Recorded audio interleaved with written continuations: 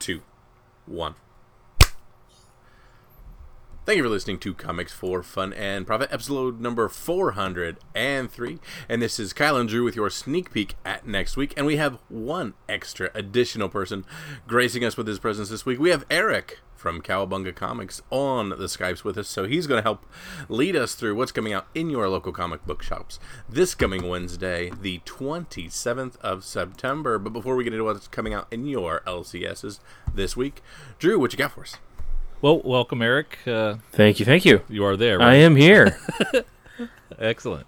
Fantastic. Well, we had a little question last week about if the fire breaks out in your house and all your loved ones are safely outside and you have the time to run into the smoke-filled room and grab your precious favorite comic or comics if you can... If you can't choose, we'd like you to choose. But if you can't choose, what do you grab, and what is it that you make it to safety? And is it a comic? Maybe it's not a comic. Maybe it's like a statue, or maybe it's a favorite toy or something. But we threw it out there as a comic related item, and we've got some listeners who chimed in. First was Mike Myers, who originally said Batman number 3. So he has a Batman number 3 from the 40s. That's an old one. That's a good choice. And he edged that out over his giant size X-Men number 1. And then he had second thoughts and thought maybe he should just let them all burn together. That it just wouldn't be right to single one out of the other, so he'd probably just let them all burn as one big happy family. So he really overthought this one, I think, but that's okay. Bob Seifert, he has a short box with only CG comics in it. That's where his ASM 31 signed by Stan Lee is. His annual is Spider-Man Annual number 1. His ASM 299, his Ultimate Fallout, his Ms. Marvel 1, his Batman 361, and about 20 others, all in his little short box. So that's what he would go for.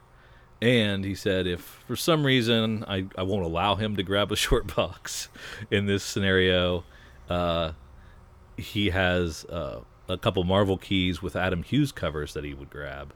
If that's all he was allowed to grab. So that's a pretty good choice. I think you have a short box right there handy, and it's got all your special stuff in it. That's okay. Jason from Hawaii said he would grab, in order of priority, 2 sets of Crisis on Infinite Earths, Amazing Spider-Man Annual 21, the wedding issue, signed by Stan Lee, Gotham by Gaslight, signed by Mike Mignola, and Elektra number 1, signed by Bill Sienkiewicz. Good choices. Good choices all. Juan Florencia, also known as Chili and Hustle. He said he would grab his giant size X-Men number 1. Even though he has all his keys in one short box, and he would like to grab that. Let's see. David Brock. He has an ASM 129 and a Hulk 181, but he has no idea which box it's in. I think I know where I feel his pain. I'd be struggling. I'd be sucking smoke trying to find what I was looking for. Trying to find your ASM 300. Yeah, well, I know it's not there. Michael Lamb would pick up his Saga number 1. That's CGC 9.8. So all good choices. Eric, what are you doing? Yeah, because you've got him in a safe somewhere, don't you? Some of yours? Some of my stuff I have tucked away in a safe deposit box for just this reason. But the lion's share of my personal collection is sitting in my basement. So when the question came out, I was really kind of struggling. What would I do? How would I do it? And what I kind of came up with is, because I've got different sets of things that are important to me, I think I need to create a fire box. So I can just put all the things that are important in it. So should that happen, I know exactly what box I'm going to get. So if I'm doing that, the things that I'm going to toss in it are probably my Y the Last Man #1. That has to go in there. I've got a couple of sets of series that I really like. So things like my JLA Avengers, I'll toss that in there. Probably would toss in some Brubaker of some sort. And then I've got a couple of my CGC or CBCS books. I have a Batman Adventures free comic book day version that actually I took to get signed by Ty Templeton when he was at Wizard World Chicago a couple years ago. And in that, the free comic book day version, there's always the white block where you can use your stamper for your store and put your store info on there. And I happen to have a blank one, and he drew a colored Harley Quinn peeking out of the box, waving. And so I would definitely toss that in kind of for the sentimental value. And then I would probably have to pick a few trades or hardcovers off of my shelf. So I think I'm going to, after we hang up tonight, I'm going to go and create my firebox so that I'm ready to rock and roll. I don't have a first aid box, but I'll have a firebox for comics. Priorities. That's right. That's right. Yeah, it really got some people thinking. Some folks also followed up and said, you know what, I hadn't thought about it before, but now your questions kind of made me reevaluate how I have things laid out and stored, and I'm going to make sure I know exactly where everything is. So that's funny. Hopefully nobody ever needs to use. Yes, absolutely. But it was an interesting exercise. And actually, my wife's a firefighter by trade sometimes, so I'm just hoping she has this under control and I don't have to make this decision. We talk about losing collections, and one thing that's kind of interesting, as a retailer, we have various private retailer Facebook groups open to us through different publishers, and then there's kind of one conglomerate one that a lot of retailers are in, and with all of the flooding and devastation in Houston, there was one retailer who I thought did something kind of cool. His best friend was a first responder in Houston, and he had to make a choice, make a decision of, do I save my comics and my collection, or do I just get out of my house and go help people? And he obviously chose the latter and lost his entire collection. What this retailer did was he reached out to all the other retailers and said, hey, my friend lost his collection. It's predominantly modern stuff. We're going to try and go through and create a list, but if anyone on this, channel would be willing to chip in a couple of books, and send them down, I'd like to rebuild his collection as much as I can. And admittedly, the guy didn't have a ton of keys and high dollar books, so that makes it a little bit easier. But that's a case where unfortunately reality hits, and the comics were given up for the better cause. So to all the first responders that have to make that decision, that's got to be rough. But a number of us retailers are kicking in, trying to, as the list comes through with the books he had, put together what we can and try and get them sent down to him. So hopefully we can get his collection back together soon. Very cool. Nice. Very cool. Yeah, that is cool. I could send him some 90s image stuff. I got plenty of that. Every collection needs padding. Exactly.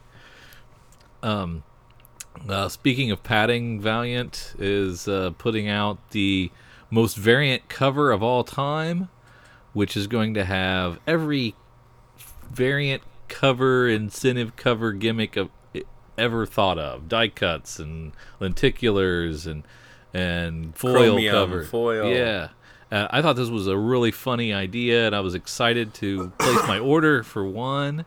And then the details came out that for retailers, they can get one copy for every 250 copies of Quantum and Woody that they order.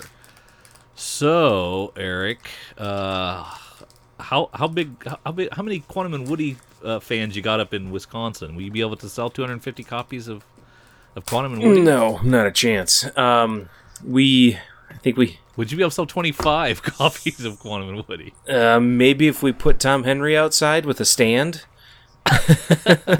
But no, we don't have a whole lot of subscribers.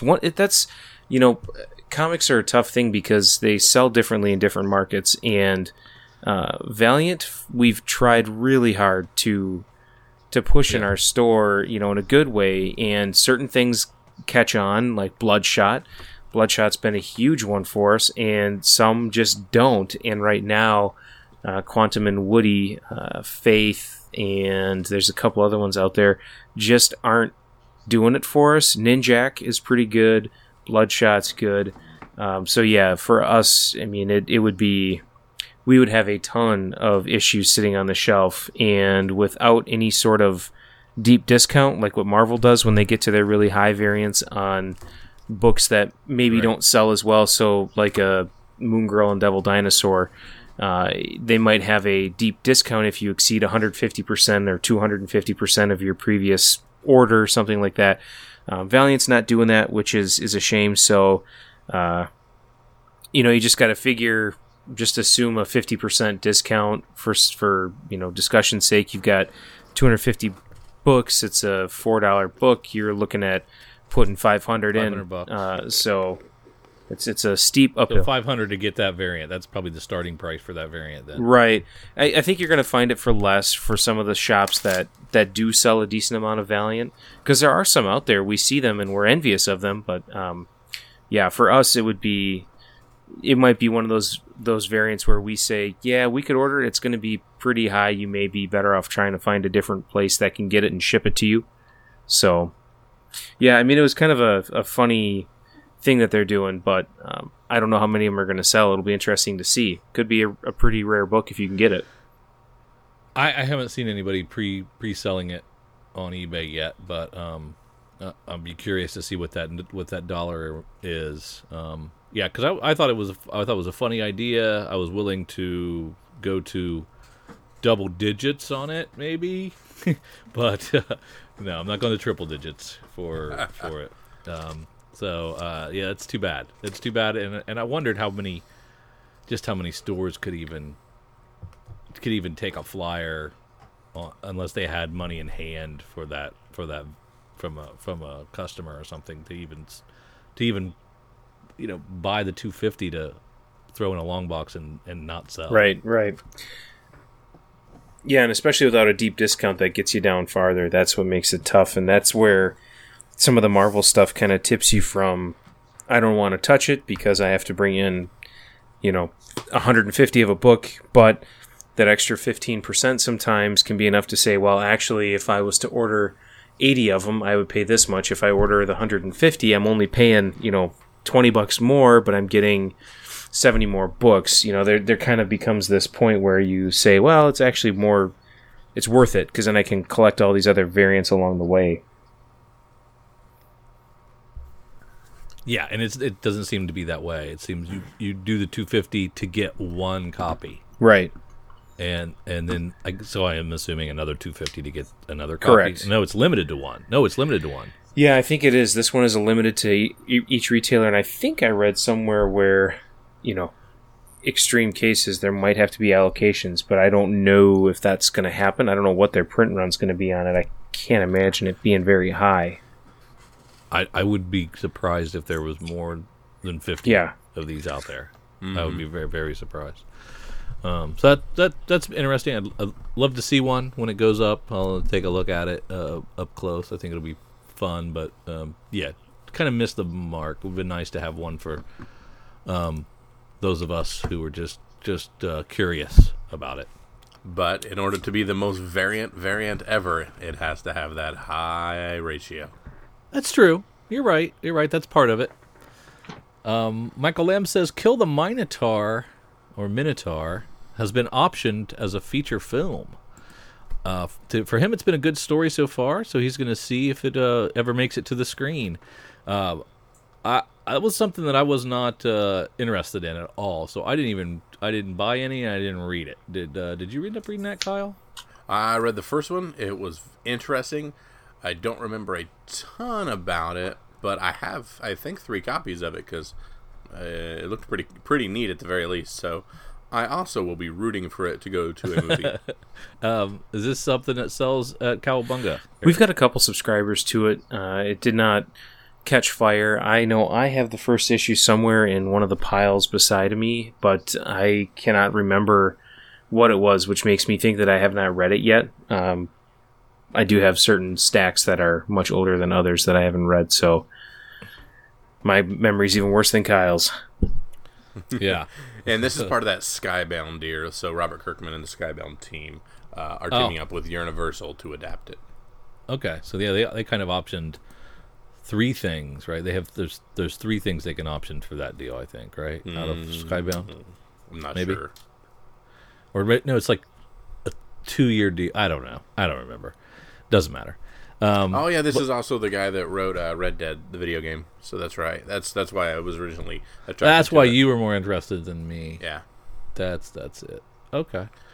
Well, what I have read is Mr. Miracle, and its first issue is now in its 3rd printing, and its 2nd issue is rushed to a 2nd printing. This thing is hot, Eric. Yep. Very hot. We are sold out of the first issue, both first and 2nd print. So the 3rd one will be good. The 2nd issue, we were able to up our orders on FOC, so we still have, I think, 3 copies in the store, and we ordered heavier than we normally would, so that's good. It's definitely stuff that is, Tom King, with his vision work, hit it out of the park. His Batman stuff, I think, is hit or miss, but the Mr. Miracle is taking off pretty much like the Vision, and we talked about it in the shop, actually, a couple of us did, and I think what we kind of settled on was where Tom really seems to kind of take it to the next level is on these characters that were either former A-list characters and now B-list, or maybe just forgotten heroes, that he's really able to kind of piece together a really deep story, something that is harkening back to an older age without having to have the baggage of decades of heavy storytelling attached to it. So things like Mr. Miracle and Vision for him are just, fantastic. It's been one that we've really enjoyed reading, really enjoyed selling, and it has kind of sparked a little interest in Mr. Miracle. So a lot of our Mr. Miracle back issues have been flying out of the bins lately. We have a couple of Mr. Miracle action figures that came in that have been selling. So it's all in all, it's kind of got Mr. Miracle a little bit more face time, which is great. I wondered about that because I knew you run across Mr. Miracle previous volumes in dollar bins and stuff all the time, and I wondered if this new interpretation, new telling would get people excited about some of those previous volumes and have them go hunt for that stuff. So it's good to hear that they're doing that, and I always like when kind of a new take reinvigorates the long box hunters to go find some of that stuff and dig it out and read it. Yeah, and I think that the way that Tom has been writing the story, there's a lot of background and history that people need to learn about, so they're not afraid to jump in to find those back issues. Some of the, like the first one is usually between $20 and $60 book easily based on condition. Some areas it might go a little bit higher, but beyond that, most of them are fairly attainable for a reasonable price. And they also, IDW, I believe, also did a Mr. Miracle Artist Edition. So really? If people, like that old Kirby art and stuff and want to dig in on a little bit more full page size, I believe that there are plenty of shops that still have that, and it may actually still be orderable. I could actually check instead of just speculating, but those are usually $125. Yeah, they're usually around $100 to $125, just depending on what the price is. And a lot of those original ones, Jack Kirby Mr. Miracle Artist Edition is still available in stock through Diamond, and it includes seven nearly complete Mr. Miracle stories, issues 2, 3, 5, 6, 7, 8, and 9, and more pages from other things. Total of 200 pages, hardcover. So, yeah. That is out there. And then we can also order as of earlier this year the Mr. Miracle by Jack Kirby trade paperback, which has issues 1 through 18. And that is 448 pages, retails for $29.99. God bless you, DC. Also, Batman the Red Death. That is not even... Or it just came out, right? It just came out, and it's already going back to a second print. Oh, and I should add, Mr. Miracle #1 third print, #2 second print, and then this Batman Red Death #1 second print. All of them are FOC on Monday. So if anybody wants those, check with your retailers to get them. And if you can't, send me a message by noon Central Time on Monday, and I can get you squared away. But yeah, they're all FOC. But the Batman Red Death, we ordered up again for pretty much everything with DC. We've been continuing to increase our orders, and I think we have 2 on the shelf right now, and that was as of 4 o'clock this afternoon. So they're probably gone by now. Yeah, I was kind of lukewarm on Metal at first, and it's sucking me in, man. I read the Nightwing, not the Nightwing, the Teen Titans, the Teen Titans Metal tie-in. I was like, ooh, this is cool. This is really cool. And so I'll go to Nightwing and Suicide Squad. I think I'm going to start following around and picking up all this stuff because although I don't really understand all of it, it's there's enough fun stuff in there that it really is kind of exciting. You were a little bored with it before you read Metal 2, and I advised you to read Metal 2 because I liked how that did some things. Did that help change you at all? I still think there's some stuff that's just convoluted and overly complex for me, but I there's enough cool stuff in it that I'm like, ooh, look at that character doing that thing. That's pretty awesome. Yeah. And there's you're going to get a lot of that in Red Death. Okay, cool. Yeah, so I am. When I said I wasn't going to do that for Secret Empire, and I ended up chasing a lot of those side quests, and I said I wasn't going to do that for Metal, and I'm doing it. So I'm a liar. Well, they're doing what they're supposed to do. Sucked in. Yeah, they're sucking me in. That's good. That's good. Now let's see. Mighty Thor's coming out. The 700th issue. There's problems with the lenticular, right? All the lenticulars are going to be interesting to see what shakes out. Nobody knows what's going to happen. I think the one thing that we are all certain of is that our lenticular orders for Legacy #1 should be fully filled. I don't think there's any question on those. It's everything after that we're kind of waiting to see how it shakes out. But the big thing with Mighty Thor 700 is that Marvel is touting this as the beginning of Jane Foster's death. So for the spec hunters out there, just keep an eye. I thought it was the death of Thor, not Jane Foster specifically, but people were just surmising that it was going to be Jane Foster. So Jason Aaron did an interview where he talked about the cancer in Jane starting to take hold. So okay, all right. So that's the other big change, I guess, is that the unworthy Thor has cut his hair and found a shirt.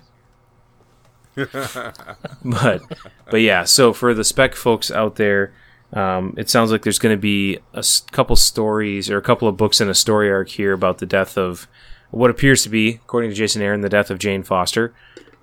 So if anyone's out there looking for that, just be aware.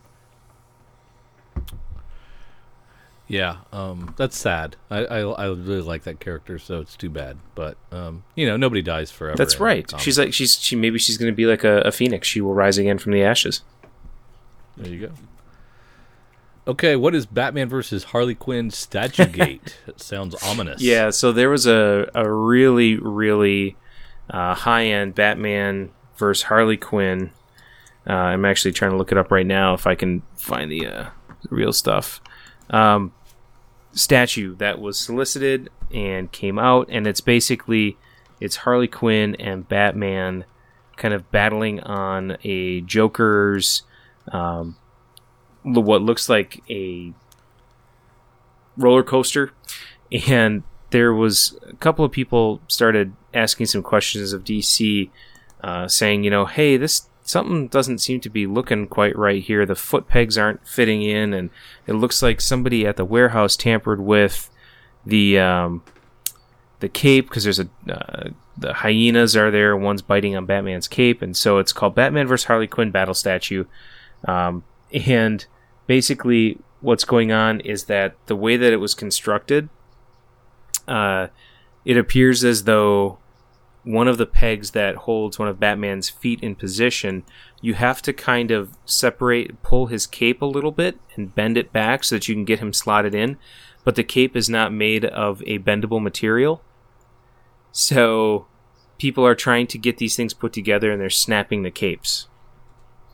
Oh. So if you... And it's not cheap. No, it's a $375 item. Jeez. Wow. So if you are hunting for one of those, word to the wise, just look for a complete one. And if you ordered one, maybe don't put it together. But it's a cool looking statue. I'm looking at a it's picture of really it right cool, now. yeah. And it's big. I mean, it's a big piece. So DC actually put out a video on how to put it together and show it how they delicately kind of pulled the cape a little bit to get everything to slot in.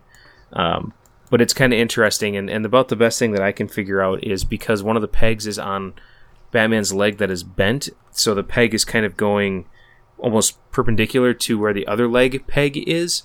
That's where the problem is coming in, where you got to try and separate it and bend it so you can get the pegs in far enough, and then the legs go back to where they should be. But yeah, so there's quite a little discussion going on about that. So if anybody had that statue on order, just be aware of it. Maybe don't put it together if you don't need to. That's a road I do not want to go down. I do not want to start that slippery slope of these statues, because I saw a Moon Knight that was just like beautiful. I'm like, if I do that, I'm going to start wanting these things all the time, and none of them are cheap. None of the good ones. They ones. really add up. None of the good ones are cheap. No. So, Kyle, you've got a couple statues, don't you? Mostly video game related, and certain tchotchkes that come with collector's editions in that regards, but none of the super high end stuff. Now, do you just carry them in the store, or do you have some of your own, Eric? I don't have any of my own. I have a few of some of the smaller DC action figures, a couple of Funko Pops, more just like the desk tchotchke type things that I can have. I don't have any of the Diamond Select or the artifacts, the Kai statues, things like that. We do have some in the store, and we do have some people that come in and get them. But I've almost purchased every single one of those Kai statues, so I'm so glad I haven't jumped there yet. yeah, some of them just have incredible detail on them. It's really cool. Drew, you were talking about a Moon Knight one. Is it the Marvel Premiere Moon Knight where he's kind of on the building, the rooftop corner? Yeah, I think so. Yeah. I think that was it. Yeah, it was really neat. It was in the back of previews once, and I was like, holy moly, that's awesome. But yeah, I always stayed away from that stuff earlier because I wouldn't want to not let my kid play with them, and if I had something that expensive, I wouldn't have let my kid play with them. And now she's older, so it wouldn't matter. But I guess I could now. But at the time, that was my rationale, because I definitely wouldn't want them breaking him if they were that nice. Right.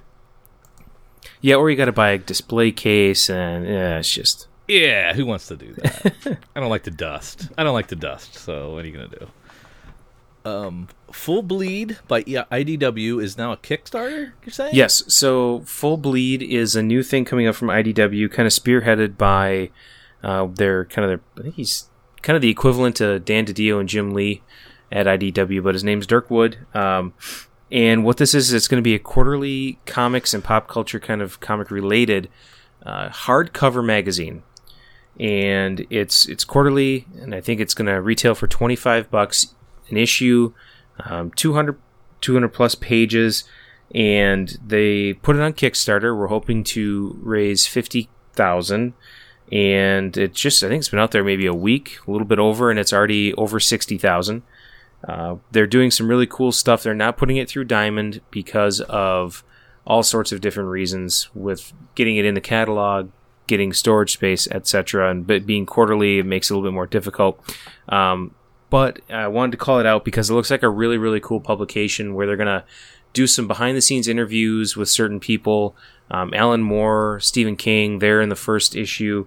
And this is really a publication by comics people for comics people. So it's going to have a lot of industry inside stuff. Could have a lot of really, really cool information. They're doing a neat promotion. So if you as an individual want to, back the Kickstarter, it's $25 and you get the first issue. You can do 100 and get the year's worth, and I think you get a free slip cover or something like that for the 4 of them. But for retailers, they're doing a buy one, get one free if you have a Diamond account, which really allows us to get a margin that we can actually resell them. So I would just urge you all, if anyone's interested in it, go to your retailer, ask them about it, and see if they're planning on getting any in. And if they aren't, then maybe you can convince them, and maybe they'll give you a couple bucks off. But I just wanted to toss it out there for everyone. I'm kind of on the fence. I think I might get one for myself because I kind of want to check it out and just see what it's like. I've met Dirk a couple of times at different retailer events, and he has a ton of energy and enthusiasm for the industry, which is really great. I don't know, if you see his picture in the actual previews catalog, they drew a little cartoon of him. He's got like Einstein hair. He's got a really gravelly voice. He's quite the persona, but I just wanted to call that out. I think it's really cool, and there might be some listeners out there that want to check it out. Okay, let me poo-poo on your parade a little Go bit ahead. now. Poo away. Now, when Archie did this, they wanted to put a comic out through Kickstarter, we rained ire upon them until they slunk away and got in the corner. Why doesn't IDW just put this out? Why do they need a Kickstarter to do it? So they're a corporate comic company. Sure. So I think that there's a couple of differences, and I'm not saying it's right or wrong. The first and to me biggest difference is that you're talking about a quarterly high-end specialty product versus a monthly periodical comic. And I think that's a huge difference. The other thing is that the volume of this book, as far as what they're printing, is going to be very small. It's going to be basically to order, and that's it. They're not going to have any excess stock other than, maybe a 10% overage for damages or something. So the stock is expected to be smaller, and from what I understand, the plan is that they're going to go to Kickstarter for each issue, and they're going to do that for 2 reasons. Number one, if a retail outlet does not want to carry the book, it provides retailers a safety net in saying these people can't go to Amazon and get it. They're not going to sell this on Amazon. It's only going to be through Kickstarter or through retailers. The cost of putting it in Diamond for such a low print run is basically going to have to jack the price up even more of the items. So they didn't want to do that, which is why they gave the retailers a 2-for-1, which is basically a 50% discount, which is roughly what IDW's standard discount is once you start to order a certain amount of product. So even if you're the tiniest of mom and pop shops in the world and you only have a 35% discount, you can still get this at a 50% discount and have that 50% markup. So they're kind of doing it as more of a help to the retailer and the consumer than a hindrance. Whereas with the Archie book, that was purely a give us money so that we can get this comic book out here and get it started and going, even though our entire publishing company is based on monthly comic periodicals. So there's a little bit of a difference. For me, I view it differently, but then again, like I said, it's not right or wrong. It's just kind of where it is. That's cool. So it's kind of like a super fanzine almost. Then. Yeah, it's basically a fanzine on steroids by industry people who have all the industry connections. Okay, interesting. We've got some August numbers to discuss. So if you're playing along at home, you can head over to Comicron to check out the numbers. That's where I'll be viewing it. Or you can go to Comic Book Page or ICV2. They all have their numbers up. First and foremost, the overall market share once again goes to Marvel. 35%. of the dollars, and almost 40% of the units sold were Marvel books. DC came in at 31% of the books and 28% of the dollars. Of course, they do have the lower $2.99 price point.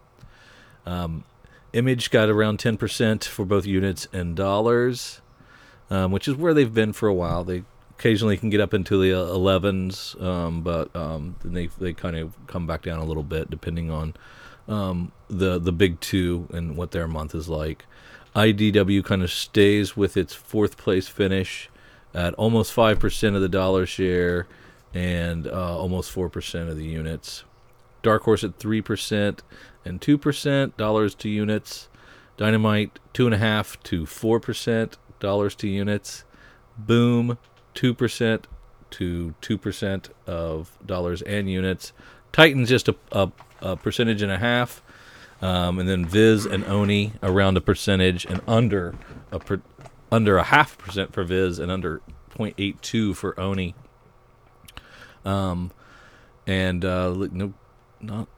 Nobody else really making the list. So how's this breakdown reflect in your shop, Eric? Is Marvel the big seller up there, followed by DC and Image? Well, I don't know as if Marvel is necessarily the big seller. We get more volume of Marvel in spurts based on their deep discounts and their percentage tiers. And then we do have a couple of variant hunters that specifically do more Marvel than anything, especially because the DC ones are open to order.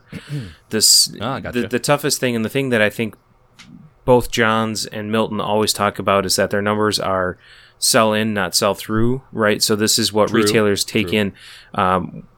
James and I will be the first to admit that of all of the publishing companies, the one that we sell through darn near everything we have every week is DC. We continue to up our orders. Our DC new rack continues to get thinner and thinner, which is one of the greatest problems to have.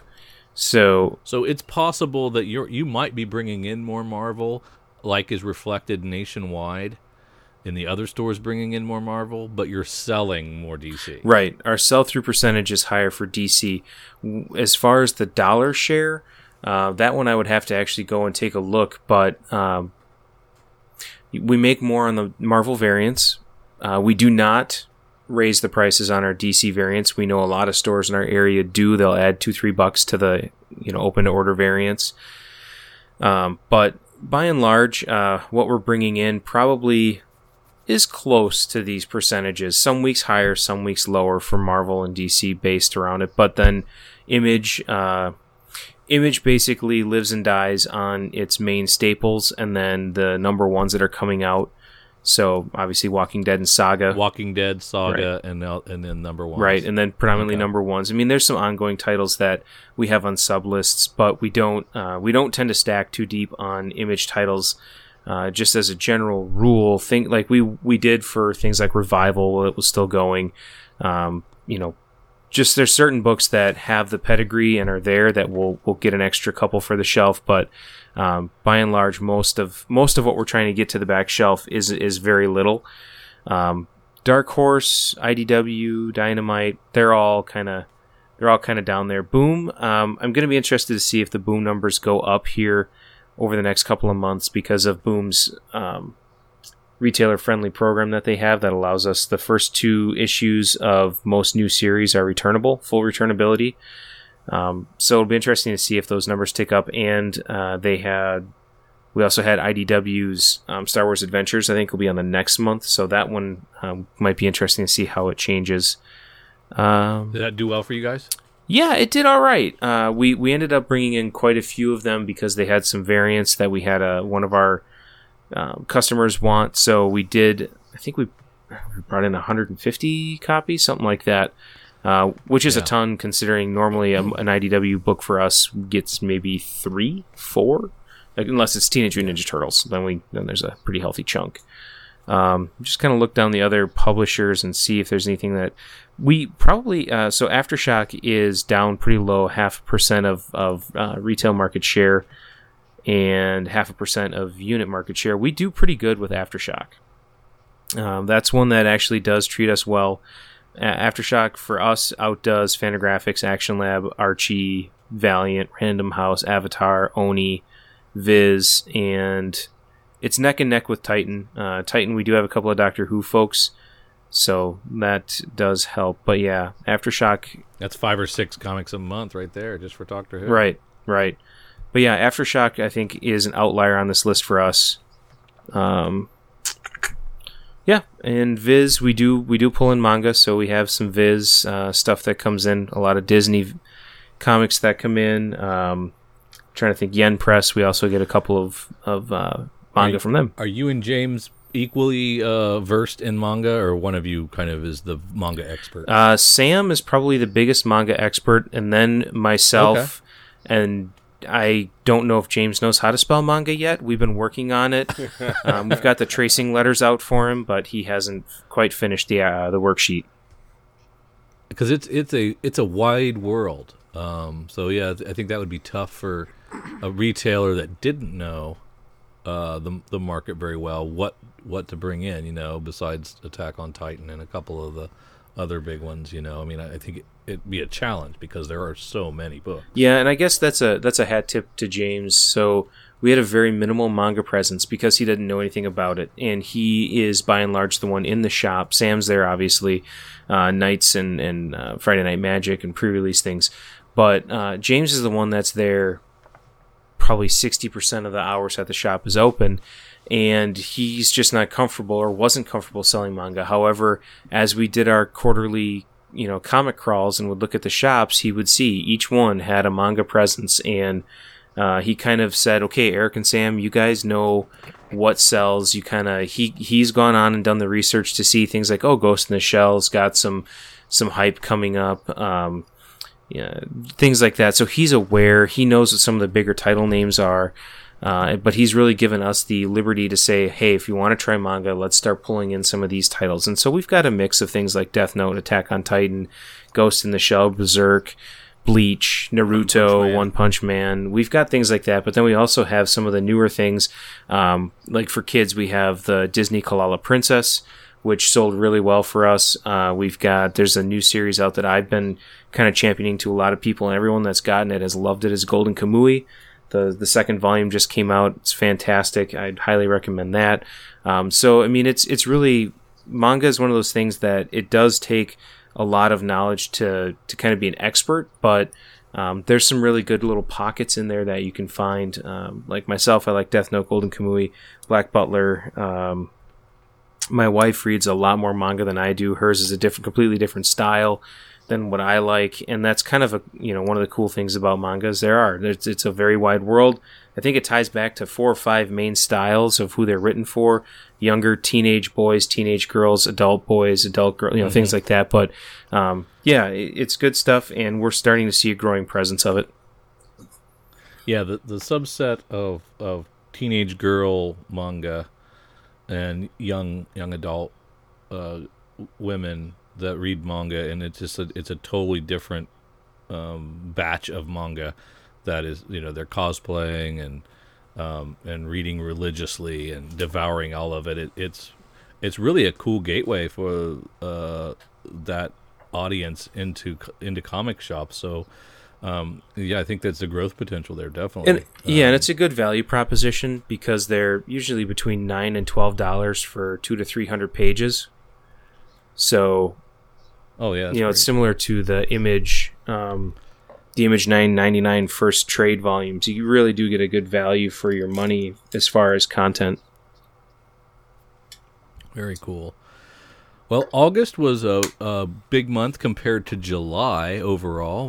We're up 9.5% over July, and August in graphic novels were up 20% over July. So either July was terrible or August was really good. And so I don't know if your July was bad or if you just felt August was stronger.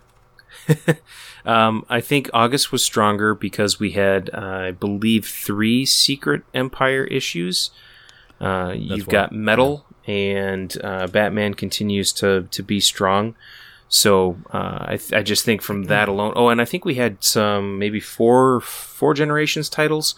So you had a lot of Marvel special issues. I don't know if they're calling them events, but obviously Secret Empire was event. But there's a lot of additional books out there that were capturing more than just the subscriber list. So yeah, I would say August was up for that reason, and probably that reason alone. Now the bad news. August 2017 versus August 2016, comics down 25%. Graphic novels down 10%. And year to date, comics are down 10%, graphic novels down 12%. So 2017 not as strong as 2016. Is that all because of Rebirth? Yep, because last year? Let's see, the August numbers for last year, you had... Oh, wait, let me get myself on the right page here. So... Yeah, so we had last year at this time, the August numbers had just a ridiculous amount of number ones. We had things like the Harley Quinn number 1 was out there. We had All-Star Batman number 1, Suicide Squad 1, Suicide Squad Rebirth. You had Supergirl number 1, Deathstroke Rebirth, Superwoman. So there's a lot of number ones. We had 1, 2, 3, 4, 5, 6, 7, 8, 9, 10, 11 books over 100,000 last year. 1, 2, 3, 4, 5 over 90,000. So I mean, we were just putting out paper products like no one's business. So that's going to be the big difference between the 2 years. Now, when it comes to shipping comics, nobody does it better than Marvel. Marvel shipped 106 comics in August compared to DC's 78. Image's strong 62. And IDW did 56, and then everybody else was 30 and below. And the number of comics they shipped. The troubling number there for me is Image's shipping 62 comics in order to capture 10% of the market, and DC, just a few more in order to capture 30% of the market. So they're much more efficient with the amount of comics that they're shipping. Their average comic is selling much, much stronger, and DC's trying to make up, or Image is trying to make up for it in volume, a la Marvel, and it's really got to be pulling their average down.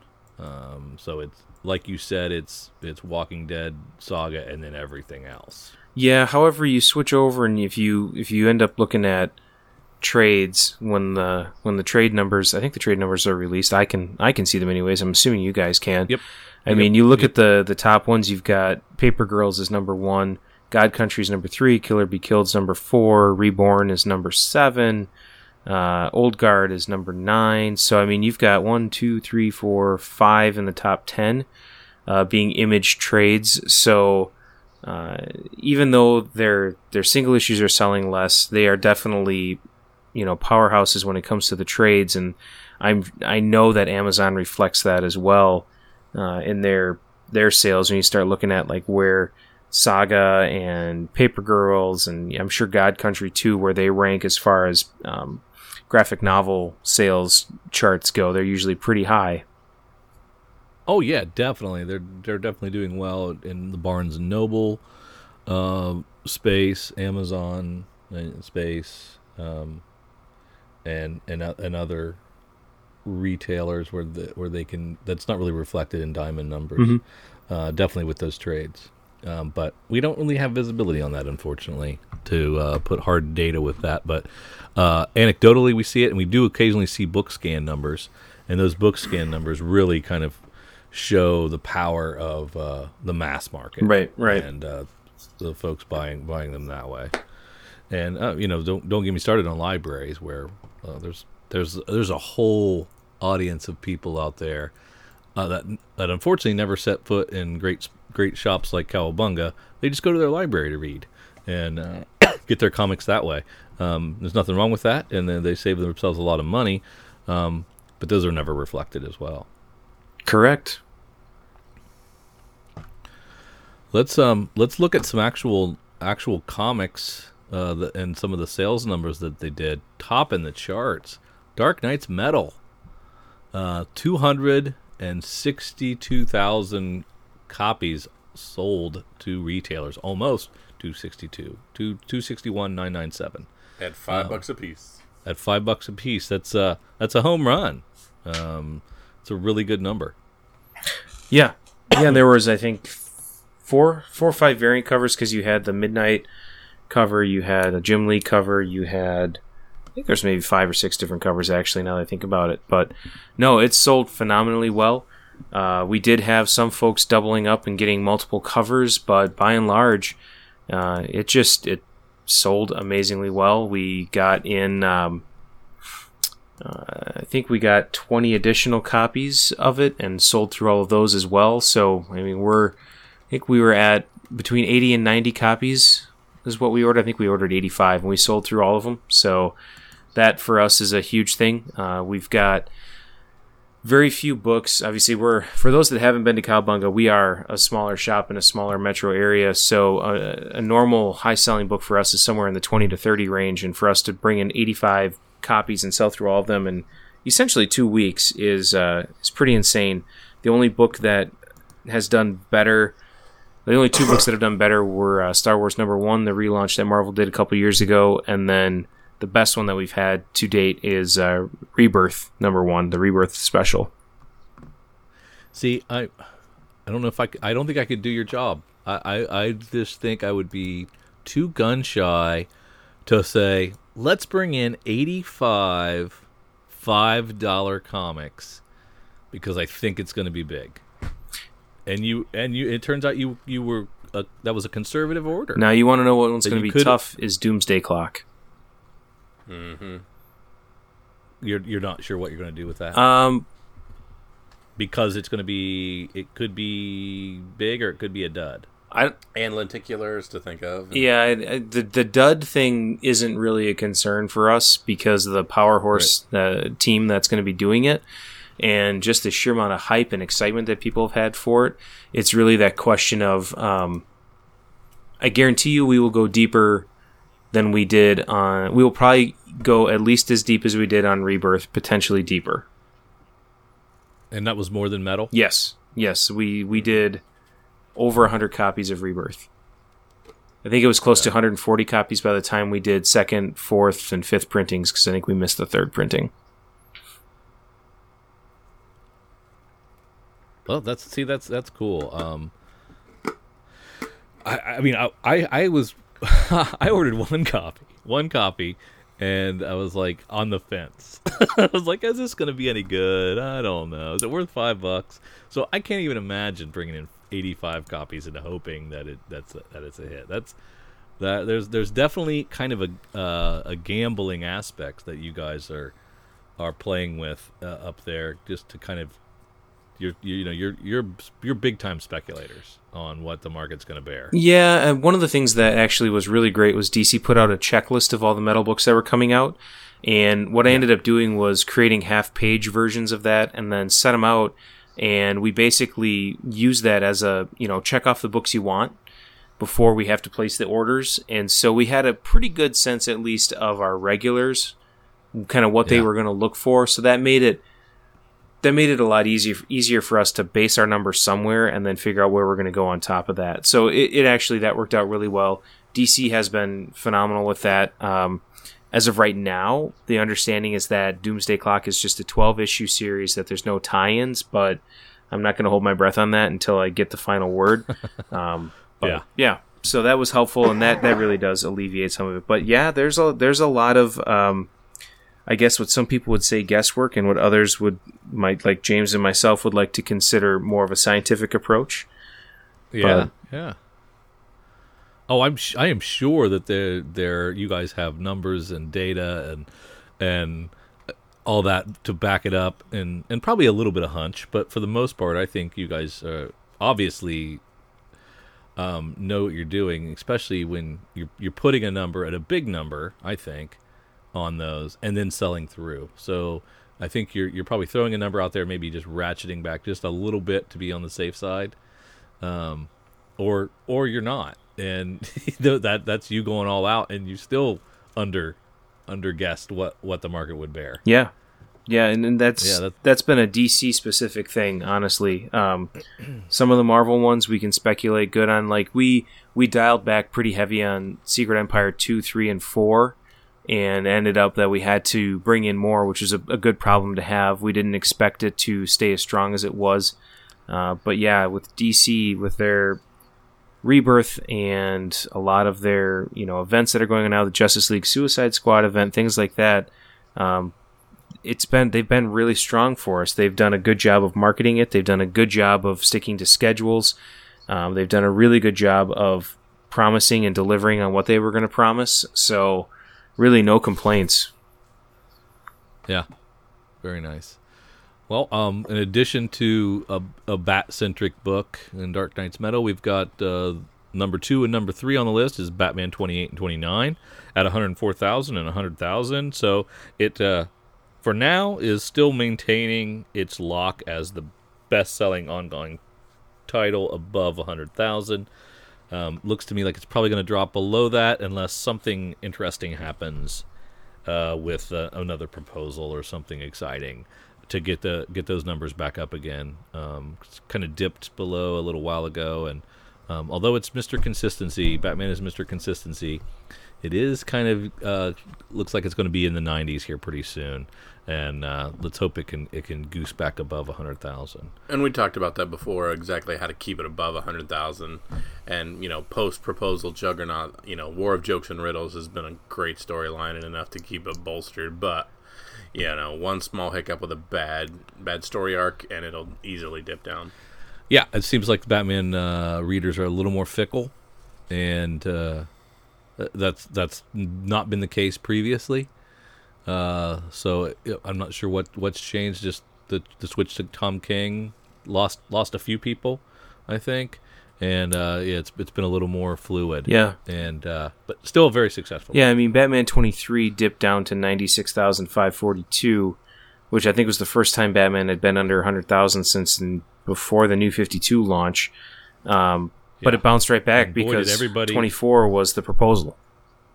Yeah, the podcasting community had the sky falling when it dipped below. And oh my goodness, what was going to happen? And then it righted the ship very quickly. We also have 3 Secret Empire titles at number 4, number 6, and number 7. The 10th issue, the final issue of Secret Empire, is the 4th bestseller at 86,000.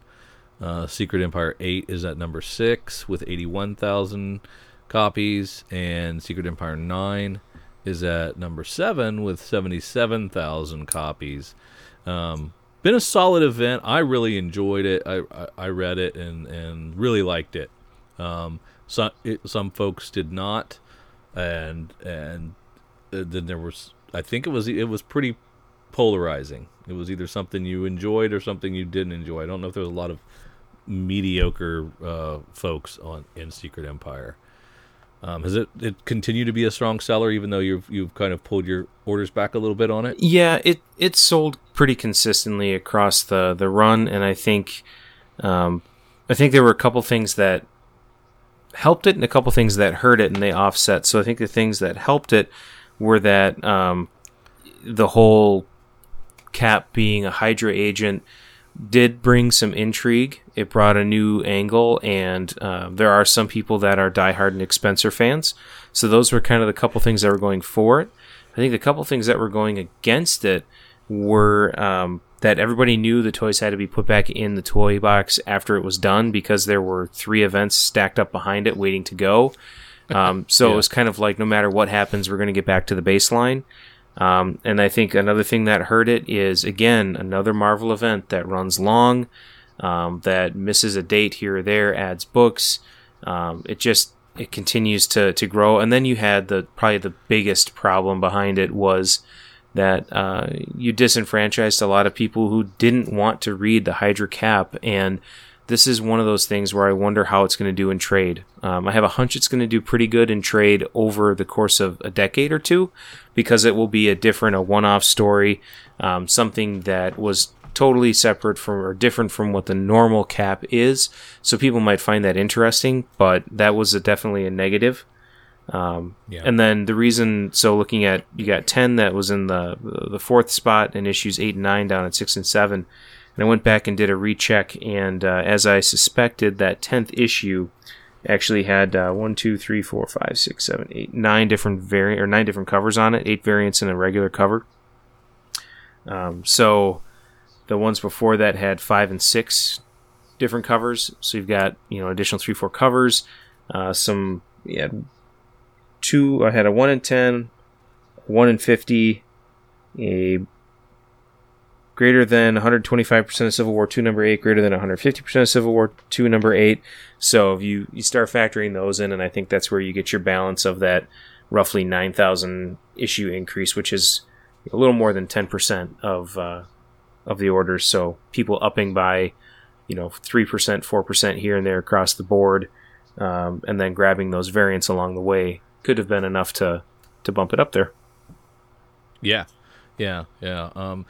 I am now starting to go with to the camp that I think Marvel's doing this stuff on purpose. I can't imagine that they, accidentally, thought it was going to be an 8-issue miniseries, and then it just accidentally bloated to 10 plus an alpha, and they seem to do this over and over again, and it has to be on purpose, right? It has to be planned that way. It can't be an accident over and over again. I don't know, Kyle, what do you think? I'll let you answer first. I'm not real sure on that one. Yeah, I've got no opinion. I think that, truth be told, I don't think that it's actually Marvel intentionally doing this. So many times, though, it's happened? Yeah, so being where I sit and looking at things, if you look at the events that Marvel's doing versus the event or events that DC is doing, there's a lot more planning and lead up to these DC events, and there's less of them. Seems to be. And I get concerned because, we talk about you've got Secret Empire going on while you've got Generations starting, while you've got Legacy looming, all of these things, and it's kind of like they're trying to rush out too much. And I think that what it might be is they sit down and they have an editorial discussion, and whoever it is that's being the lead of the event says, well, this is my plan. We start at A, go to B, and these are all the little offshoots along the way. And I think it's going to take me roughly 8 issues or 9 issues with a 0-issue lead-in. And they kind of go with it, but then as the story is being told, they created the marketing material, they got the push and started going before they actually had any real pen to paper and couldn't figure out exactly how many issues it was going to be. I think that's kind of what's happening. Whereas you sit and thinking back to The Button, we knew it was going to be 4 issues. Right. It was 4 issues.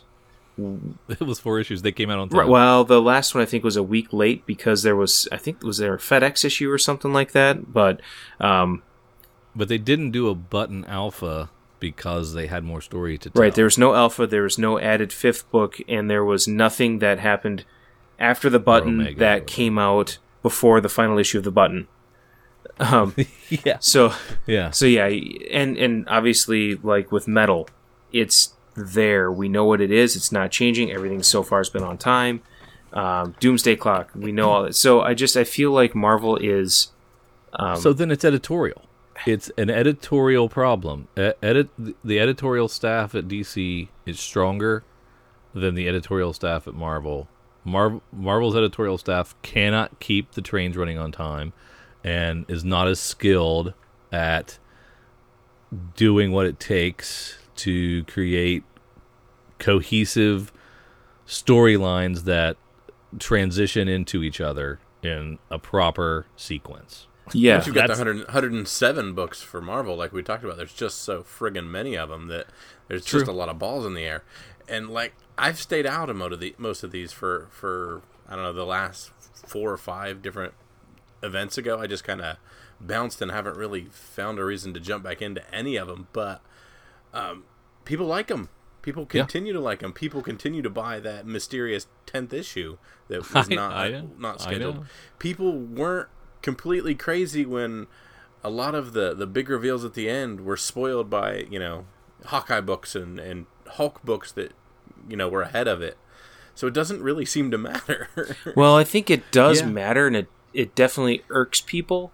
But, you know, it's that I'm in for a penny, in for a pound kind of thing, where I've got 8 issues in, and I'm just going to see how they wrap it up in the actual context. I hope you guys don't mind, but like James and I, we try and stay relatively neutral or positive on our podcast. But if I go just slightly negative for a bit on Marvel. The views of Comics for Fun and Profit do not reflect those of Cowabunga Comics in any way. I apologize for that. I'll save those for our cast later when I can rail against the machine. So, kind of how it appears to me, and this is Eric's personal opinion. This is not Cowabunga's opinion, or James. This is mine. But I feel like Marvel right now has been in this position of anything you can do, I can do better. Right. So we had Rebirth by DC. We now have Legacy by Marvel. Yeah. We had lenticular covers by DC with the button. We now have, you know, when we had 4 lenticular covers by DC to kick this off, we now have 52 or 53 lenticular covers coming for Marvel. We had returned to the original numbering for Action Comics and Detective Comics. We now have, you know, 17,000 books returning to original numbering that is speculative at best in some of the cases for Marvel. And it's just like this constant, you know, it just feels so forced and so like, well, they did it and it's working good for them. We should do it, and we're going to do it better because we are Marvel. And fine, if that's your business model, that's fine. And as James and I have talked about, if doing the variant game and getting the books to the shelf is your business model, great. That's great. And that's why I think one of the things that when John and I had done the episode talking about the numbers and we had talked about coming up with a publisher scorecard, there should be a way to kind of suss that out and be able to identify the business models. DC has abandoned that variant tier mindset probably 99% across the board. There may be a few that slip through here and there for special issue of something, or maybe a Vertigo book or something like that, but by and large, they've gotten rid of that because they realized that it was falsifying their sales, and they'd rather sell on strong stories. Now, I think Marvel, in their heart of hearts, wants to sell on strong stories as well, but they're so married into this idea of these variant tiers and the Marvel math that they're not really, they're kind of maybe cutting off their nose to spite their face in some cases, where they're just putting too much out and people aren't buying it. Now, the retailers, we make out pretty good because of all their variants. For those that want to buy the variants, we mark them up to what they're going to cost us plus a little bit of profit, and we do great. And now we've got all this excess stock that we sell for $1. Well, what does that say about the Marvel product? If James and I go to a show and we take 5 long boxes of stuff that we're selling for $1, and it's all Marvel books that have come out in the last 6 months, what does that tell you? That tells me that a $3.99 book is really worth $1, and that's not really good. Yeah. In my opinion. Yeah, you don't like that. Yeah. But I'm going to sell it because I want that money back. That makes sense. So that makes sense. That was my sidebar. Gotcha. And Marvel continues to kind of dominate the top 10. Besides those top 3 DC, we also have a couple Generations titles. Wolverine and All New Wolverine is in 5th place with 85,000 copies sold. And Unworthy Thor and Mighty Thor Generations at 76,000 copies sold into retailers, comes in at rank 8. Then we have a couple of Star Wars rounding out the top 10. Star Wars 34 and 35 at 9 and 10 at 66,000 copies each. And our darling favorite comic, Walking Dead, fell out of the top 10, Kyle. By less than 100 books. By less than 100 books. It gets pushed out by the mighty Marvel machine. and DC Machine, and now is a number 11 with its 65,885 copies. Now, those two Generation books were fun reads. I enjoyed them both. I don't understand. But those two Generations books are Marvel's two best writers, in my opinion. Yeah, that's definitely right. And they were fun, and it took somebody explaining to me that there was a panel in Secret Empire where there was like a flash, and characters disappeared, and that was when Generations happened. I didn't realize that actually happened in Secret Empire after I've read it, and I'd also read Generations, and I had no idea that's when it happened, because there's really no rhyme or reason for how these characters are getting pulled in through time, at least in the ones that I've read, and so they're fun stories, but they make no sense. Have you read any of them? I did none.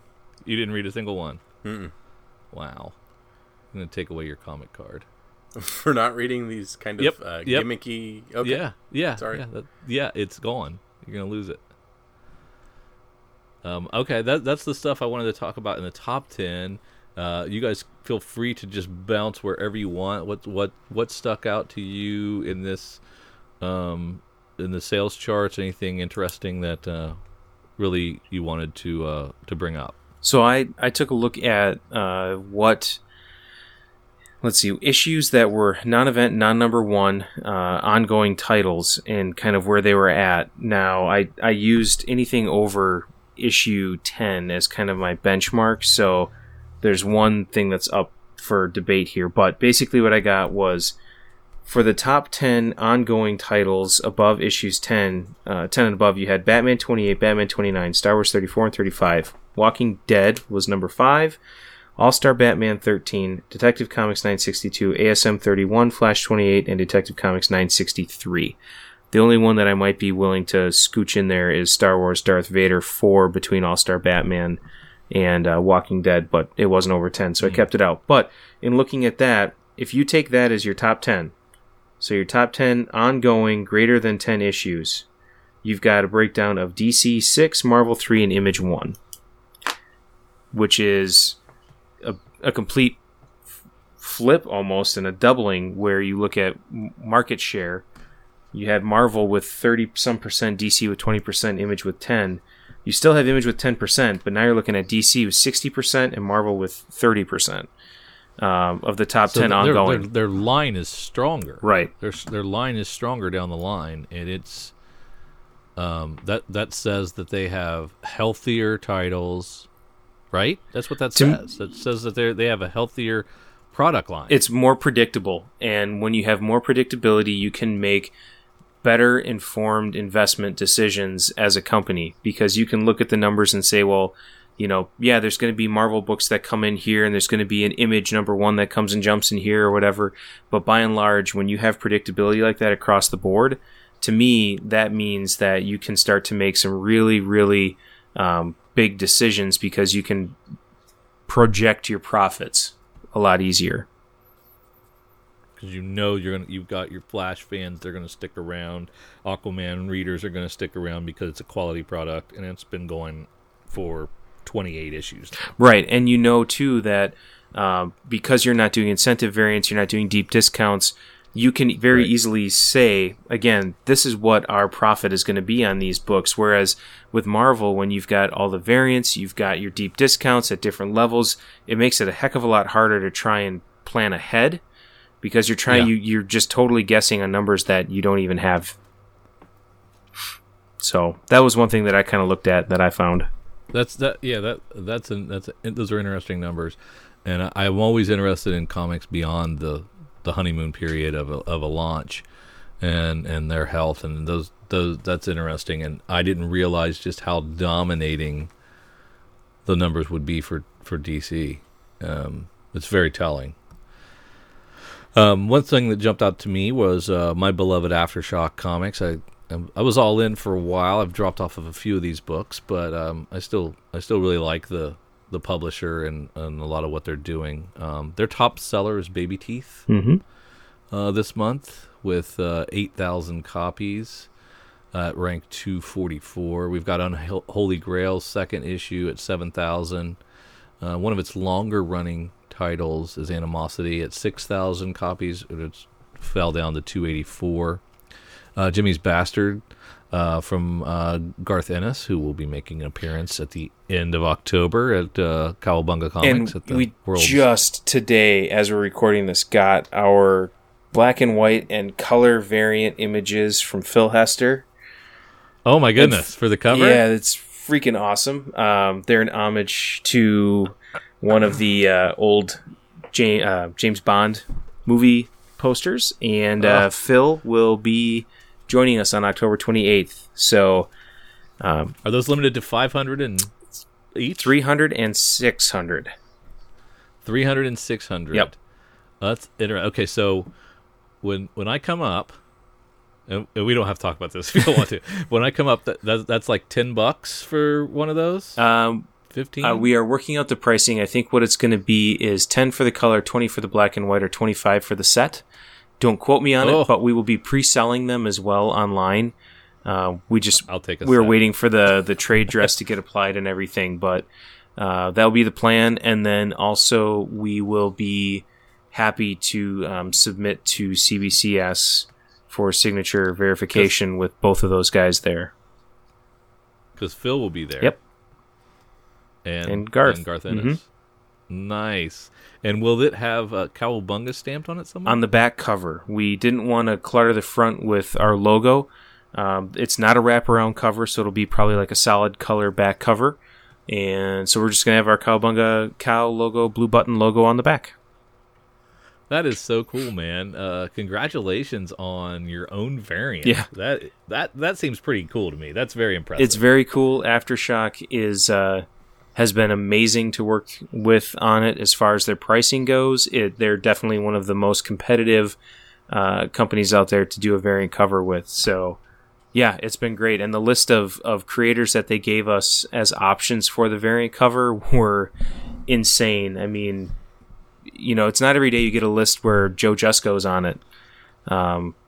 Things like that. So it was really cool. And it just worked out amazing that Phil was able to do it, and he thankfully lives relatively close by and was excited to come back up to Cowabunga. He did awesome last year when he was up at the shop, and so it'll be great.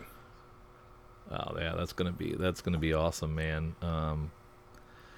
So and Jimmy's Bastards is really good. It is.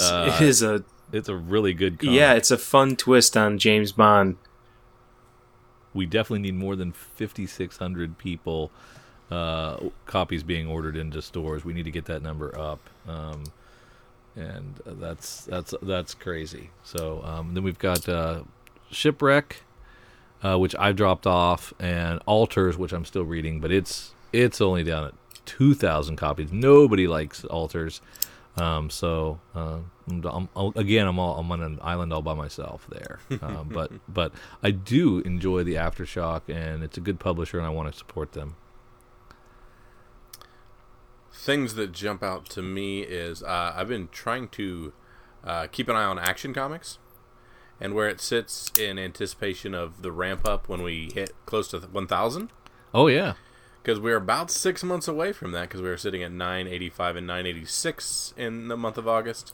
Yeah. So we're approximately 6 months away from 1,000. So I'm just kind of wondering, with 40,000 books currently selling in the month of August, when we're going to ramp that number up, and how many people are going to try to grab that whole lead into 1,000, and when the time to jump on that will be. That's interesting, because you know that's going to be a $10 book. It's going to have everybody and their brother that ever did a Superman story guesting on it. That'll be an exciting issue, and it'll do really, really well. I'm just curious whether that'll be the culmination of an arc or the beginning of a new one. Oh, it's going to be, or a one-off. It'll be a one-off. It'll be a one-off celebration, like Superman 400 was. That'd be my guess.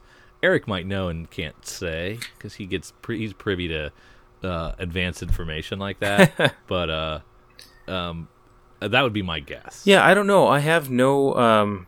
They've not given us anything yet on what that issue is going to have. There's been some discussion on the DC boards about will there be a DC-based event behind it, and DC has told us that they're still working out details on if or what they want to do.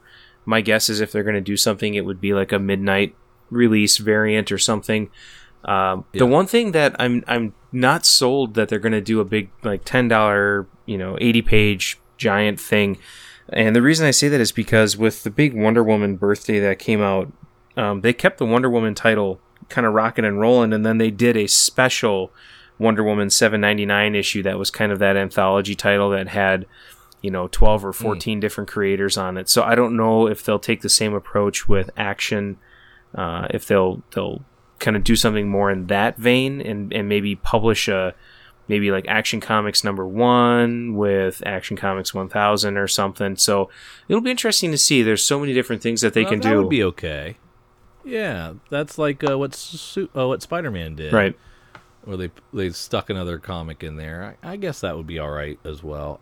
I hope they blow they do a lot because it's a big deal. Yeah. That and Detective hitting 1,000 is a big deal. It won't be a big deal eventually because everybody's going to hit that with a lot of these numbers, but those two are big deals, and they should really try to celebrate it with something special. Yeah, and I'm sure there will be something. It'll just be how much. I think that. So it's kind of hard. I think as far as superheroes go, Superman he's the man. He kind of started the whole thing. Uh-huh. But as far as obviously the sales charts indicate, Batman's twice as popular. So it'll be interesting when we hit Detective 1000 how that varies, because we don't have Superman Day. We have Batman Day, but we don't have a Superman Day. Yeah. So it's just going to be interesting to see. Is Batman Day 30th? Batman Day is tomorrow, the 23rd.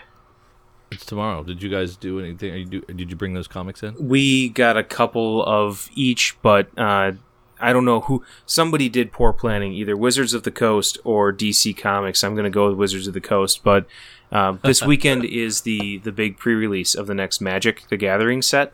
So Sam is he's at the shop. He'll be there from midnight till 4 a.m. Shepherding people as they play the new set. So we've got those events. We have one tonight, one tomorrow, and one or two on Sunday. So that's going to pretty much eat it up, plus the Saturday Pokemans. I forgot about that. Yeah, those new Magic sets are a big deal. They are a huge deal. Yeah, big deal. Let's see. The other thing I wanted to put at rank 82, Robotech #1 at 26,864. That's a good low number for that book, and should keep the value of it pretty high. But not as low as Mech Cadet U from Boom. Its first issue, 8,400 copies, and it's now greenlit as an ongoing series, and there might be some long-term investment potential there. And I have a couple of them. Yeah, and you can get the winking second print, right? Mm-hmm. I think so, right? You've got the winking second print, yes, of Robotech.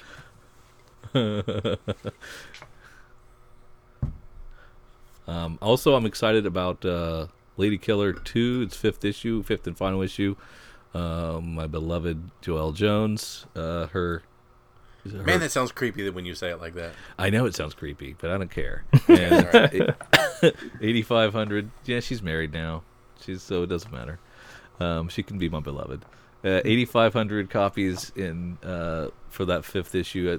That's good. Maybe that means that there will be a volume 3. That's a solid ending to that volume. And she did this week's Batman 33 art. So maybe there's more to come from her DC tie-in, and we hope to see exactly what her book is going forward. Because I still haven't seen anything in any solicits that shows an ongoing that she'll be on.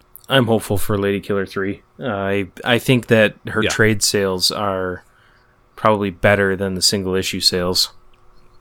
Yeah. Yeah. They've got legs, and it's a really good It's a really good series, really good character.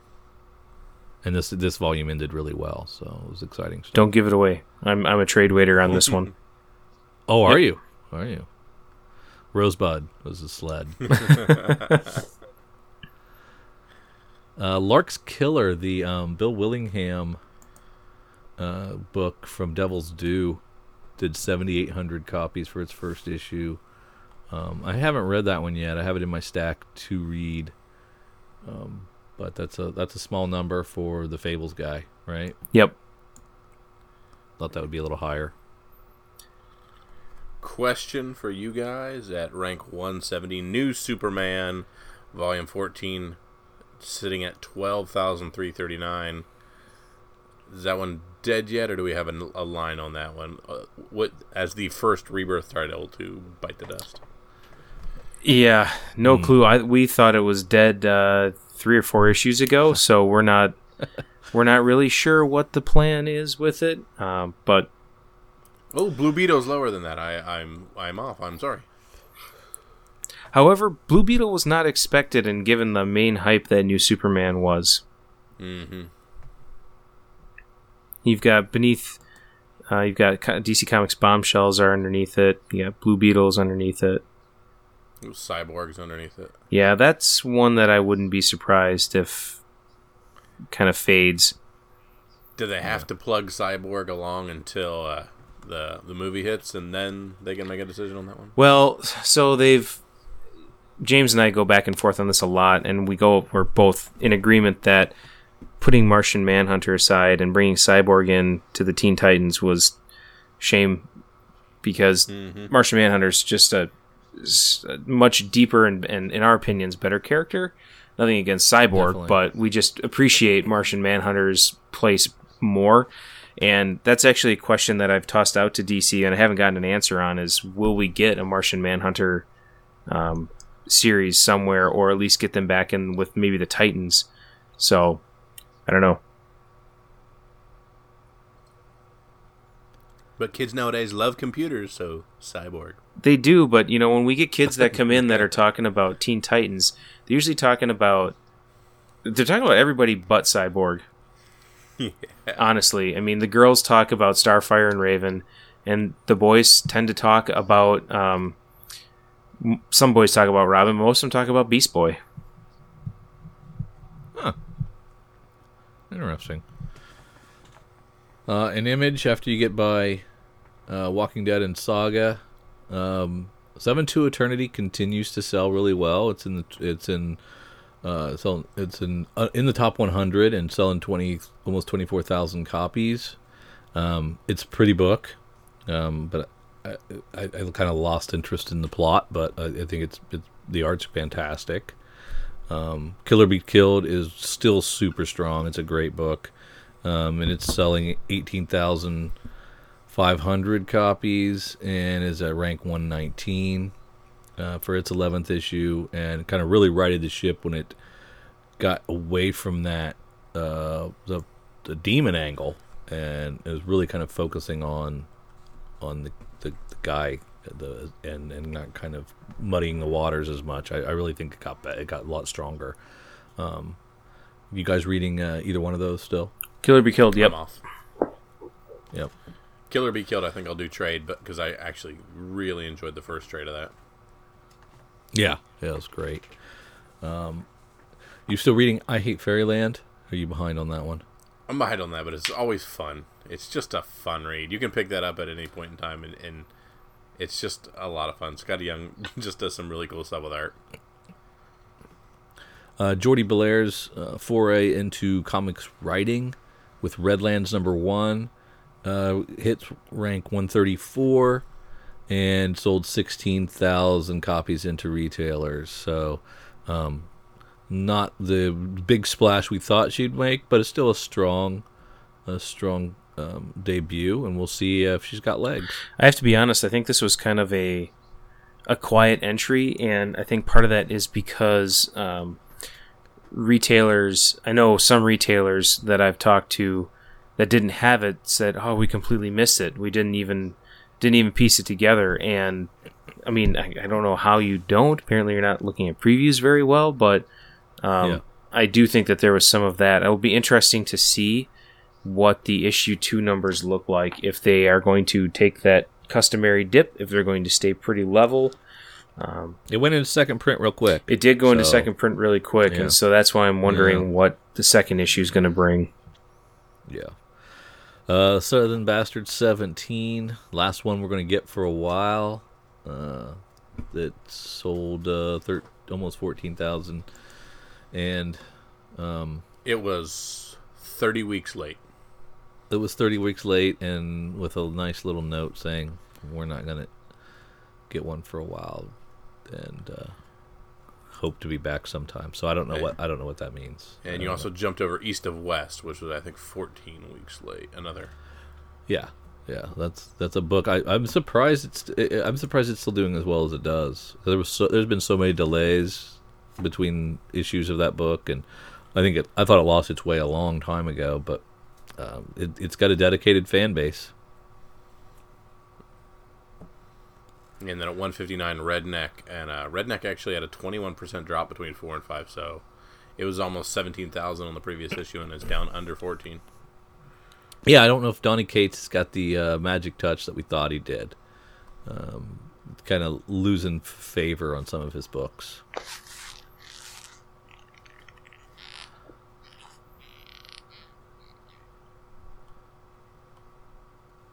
Shirtless Bear Fighter continues to sell way more than it should, but that's fine.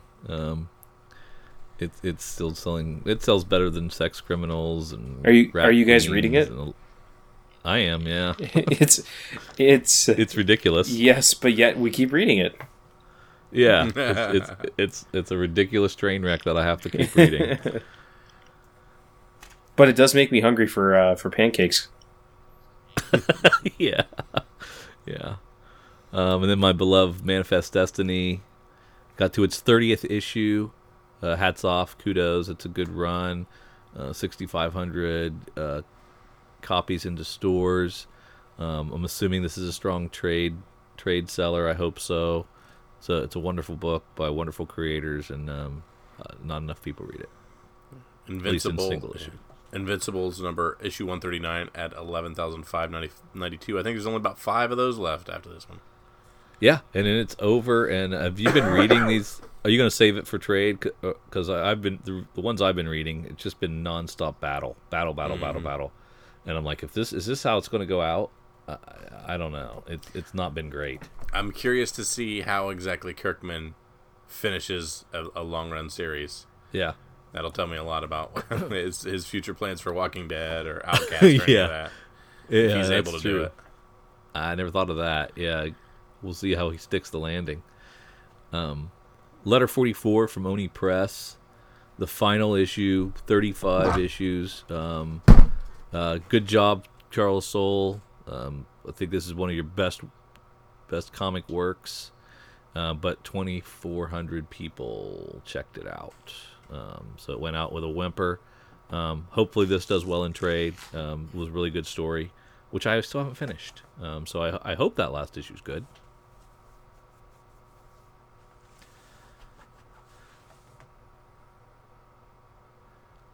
There's Valiant's offerings. They used to be in the mid-teens throughout their line. They were pretty solid, from like 12 to 18,000 per title per month, and they had a couple stronger than others. Now they're lucky to have anything in double digits. And it looks like EXO is the only one besides the War Mother that will quickly drop below that. I don't know what happened to Valiant. I don't know what they're going to have to do to right the ship. But they're just not making a dent anymore like they used to.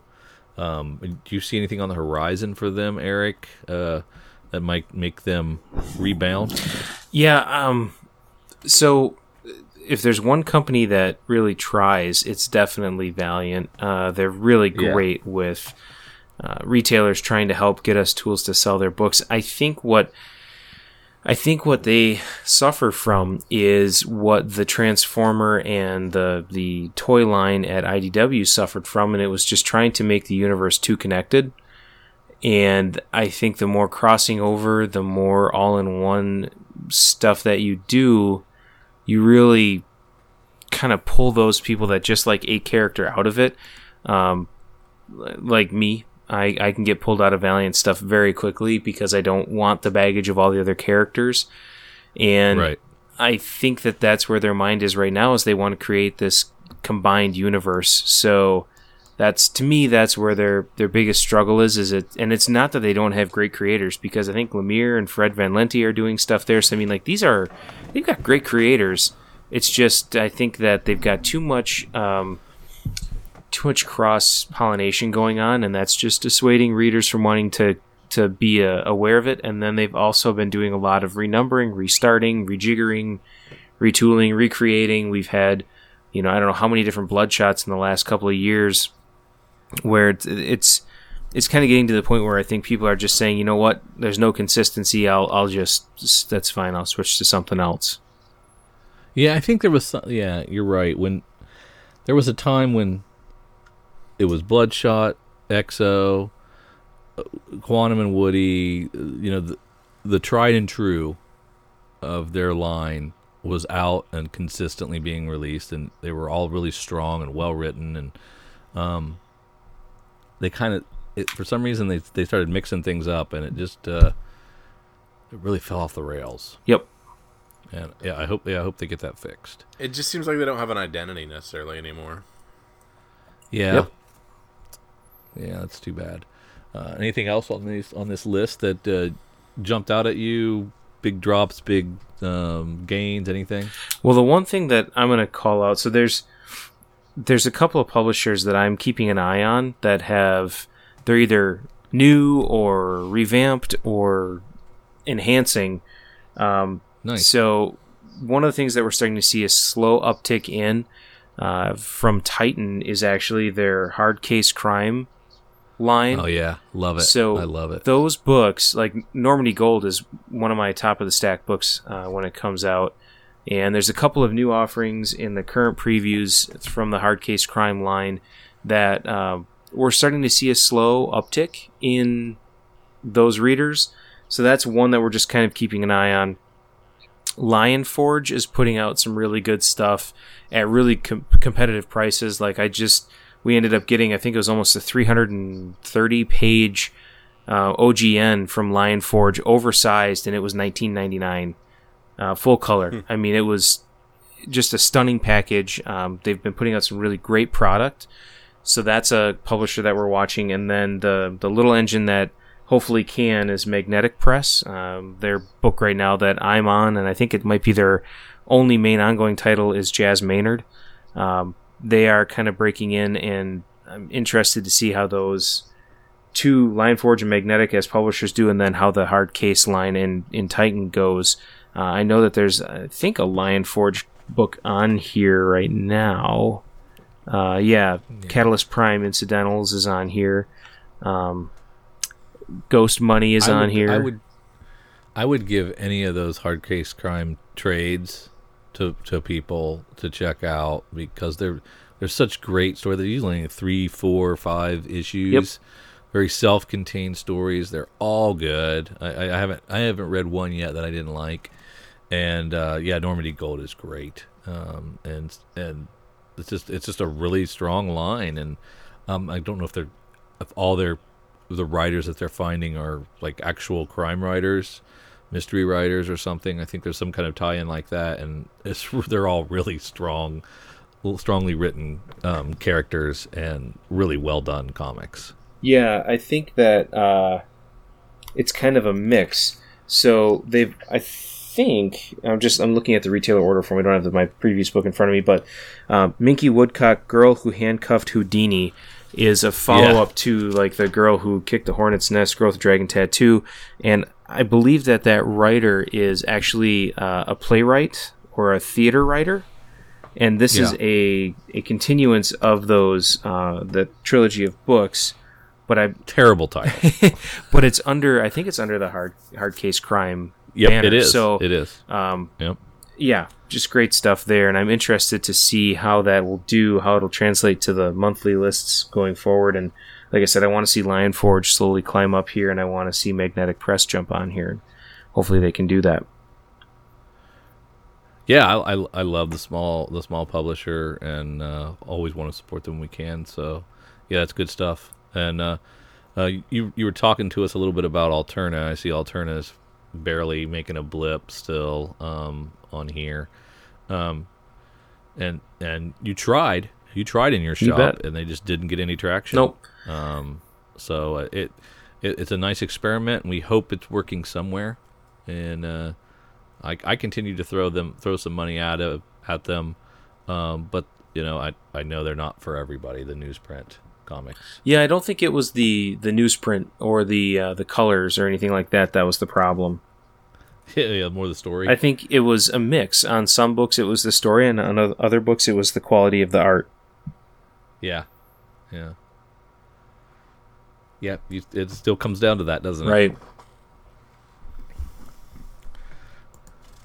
Anything else, Kyle? That is all I can come up with from our numbers.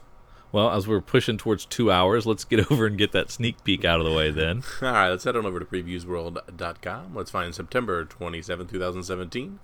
And let's click our table view because I can't read gallery. And Drew, Eric, let's start where we always love to start. Let's start in Dark Horse. Pass. Rebels, These, Free, and Independent States, 7 of 8. I'm behind on this, but I have the first 2 or 3 of these. I liked Rebels. I like the 1776 and the very early revolutionary time period. He writes a heck of a book. They started going more one-off and less of a, essentially following any singular characters through multiple books. But all the ones I've picked up I've actually really enjoyed on this. But that's all I got. Yep, that's the only one that I've got in Dark Horse as well. All right, let's head on down to DC. So many. The Oz Effect has taken over Action Comics. Which means we have lenticulars. You have a lenticular. That's right. Looks like multiple lenticulars, right? We've got Action 988, and I think that's... Is that it this yep, week? that's it this week. Because Okay. I think we had Superman this past week.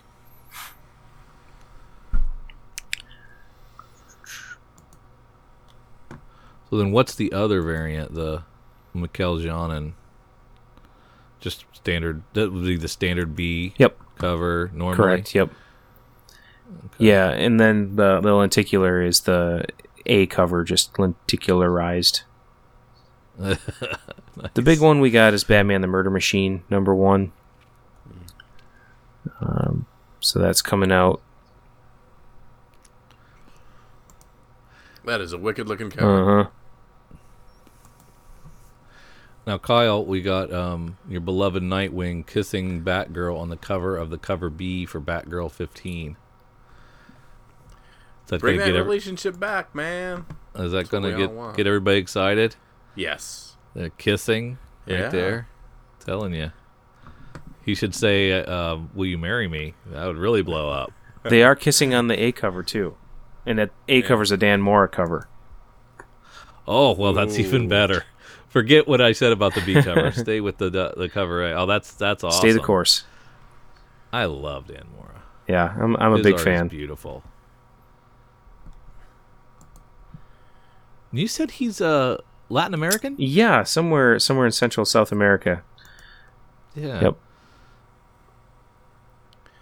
Man, that Tyler Kirkham variant for Blue Beetle 13. Holy crap. That's pretty good.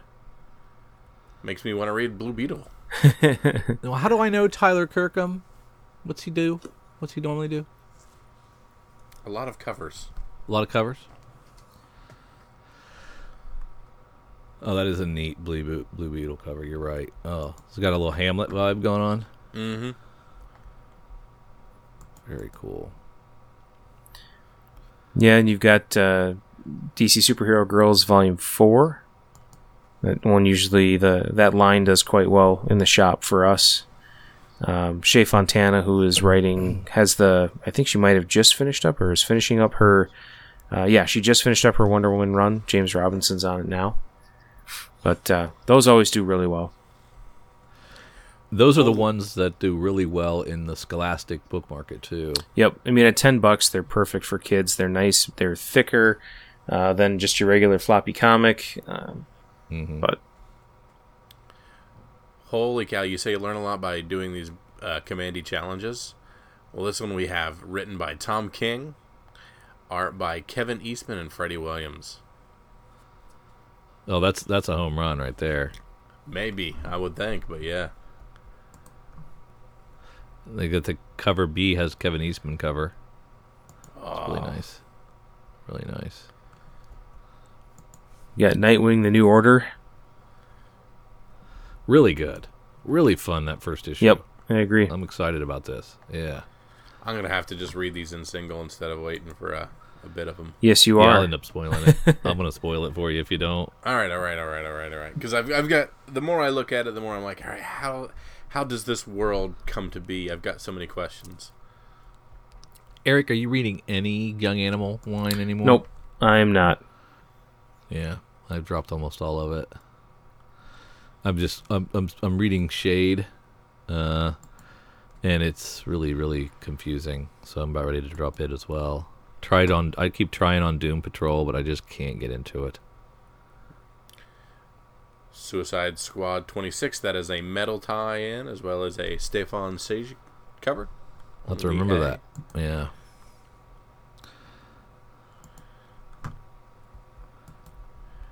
And let's see what... Oh, we get no sneak peek at Jenny Fraser's cover B. That's just wrong. It'll be beautiful. Yeah, no doubt. All right. Anything else to kind of analyze or look at a little bit farther in DC?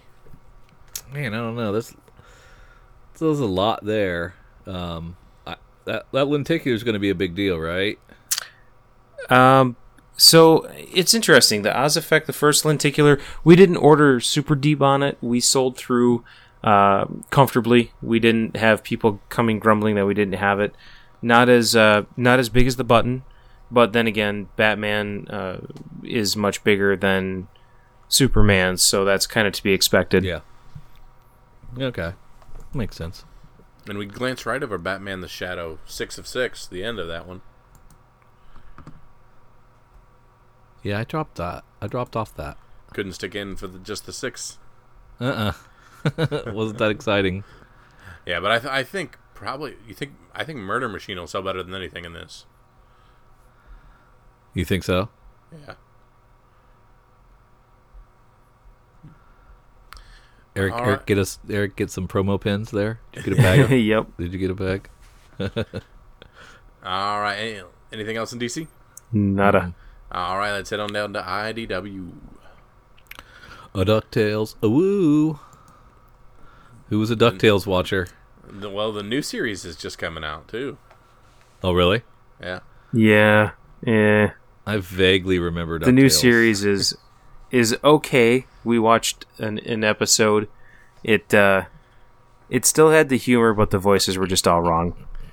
It's got a lot of voices I know in it, but just man, there's a lot of people like Bobby Moynihan and Danny Putty and a bunch of stuff in it. What channel was DuckTales on? Do you remember? Ugh. Disney? I don't know. I'm not sure. Was it Disney Channel? No, I didn't have cable. Yeah. I'm trying to think whenever I remember watching this with Hannah, but I don't know exactly what we were watching it on. I don't know if it was could have been Fox up here for us, or maybe Fox or ABC, I'm thinking. Who knows? Good times. Good times. The game. I was just playing the video game. They remastered it not too long ago. I was taking my son through the horror that is trying to beat DuckTales. Really? Yeah, it's a tough game. What platform? It's Xbox. Oh, okay, interesting. Okay, we have got Infinite Loop, Nothing But the Truth, #1 from IDW, written by Pirek Collinet and Elsa Charretier. With art by Daniel D. Nicuolo. The Infinite Loop is back, so this is a second volume know already. that I've missed. With a self-contained story, a perfect jumping-on point for new readers. Twin Peaks creepiness collides with Orwell's 1984 dystopian madness in this sci-fi miniseries. We don't really like second volumes of things that we've missed the first time around, do we? But it does have a Cliff Chang cover B. I personally am not seeing anything else in IDW. Oh, you got TMNT ongoing with Kevin Eastman cover B. It's been a while since they had anything crazy. I remember around issue 47, 48, they had a death of a character in there for a while, and it seemed like that was heating up and a lot more people were reading it, but it's haven't heard much buzz from it for a while. Yeah, it's steady Eddie. It does really good for us. Sells off the back wall really well, too. Who's buying it? 30-year-old boys, guys? Actually, it's a mix. We've got... Yeah, I'm curious. Yeah, it's a mix. So the subscribers are probably, early 30s to mid 40s, which is kind of what you'd expect based on when it came out. And then the people that are buying it off of the recent wall, and TMNT is one of the titles actually that we go the deepest on the recent wall, that tends to be more of the junior high and high school age. Oh, nice. Okay. A whole new crowd. Well, yeah, Kyle, your son is into Turtles. Like the Nickelodeon series is really good. There's been enough constant drip of it over the last 15 years between multiple volumes on TV and then just the merchandising that they've done between things like lunchboxes and backpacks and shoes, and they've really done a great job of keeping that brand in the forefront, whereas a lot of the superhero stuff, Batman was always out there and Spider-Man, but beyond that, it was pretty dead until the movie universes started kicking in. But that's one thing TMNT's always done very well at, is marketing. Yeah, dug through a ton of TMNT Halloween costumes looking for stuff. Did you find one that would fit you? I tried as much as I could.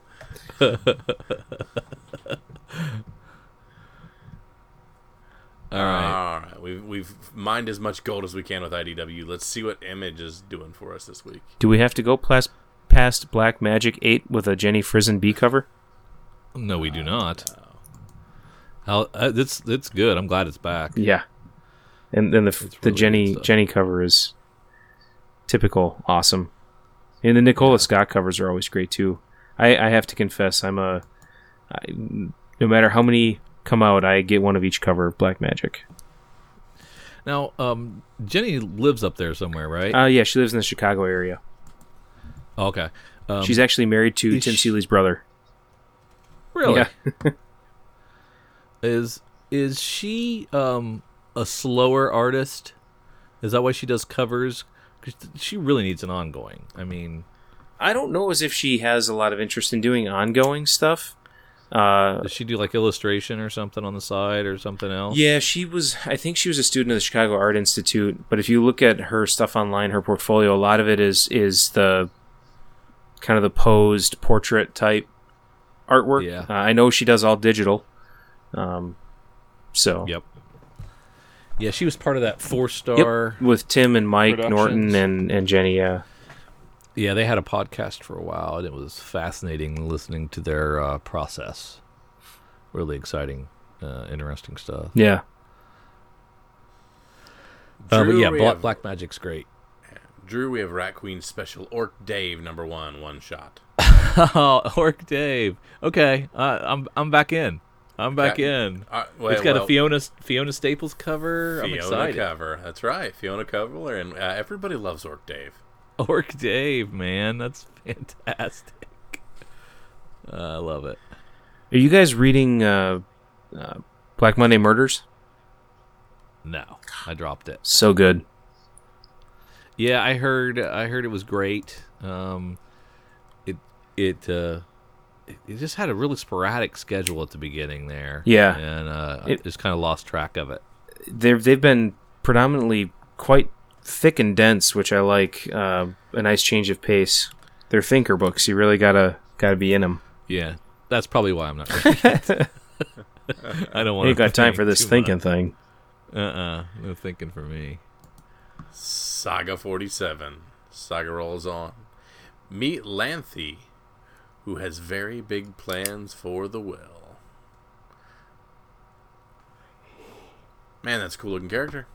Well, I was just whining around about Southern Bastard not being around for a while, and there it is. There it is. With a So Fiona there's 18. Staples B cover. Yes. We have 3 Fiona covers to buy just from Image. Isn't that great? Gosh. But yeah, so this is Gut Check. Are they back on schedule? There were so many delays. I don't know. I don't know what's going on anymore. You thought you knew, but you had no idea. I had no idea. There's my. Is that the Royal City? Oh, that's the trade. I'm sorry.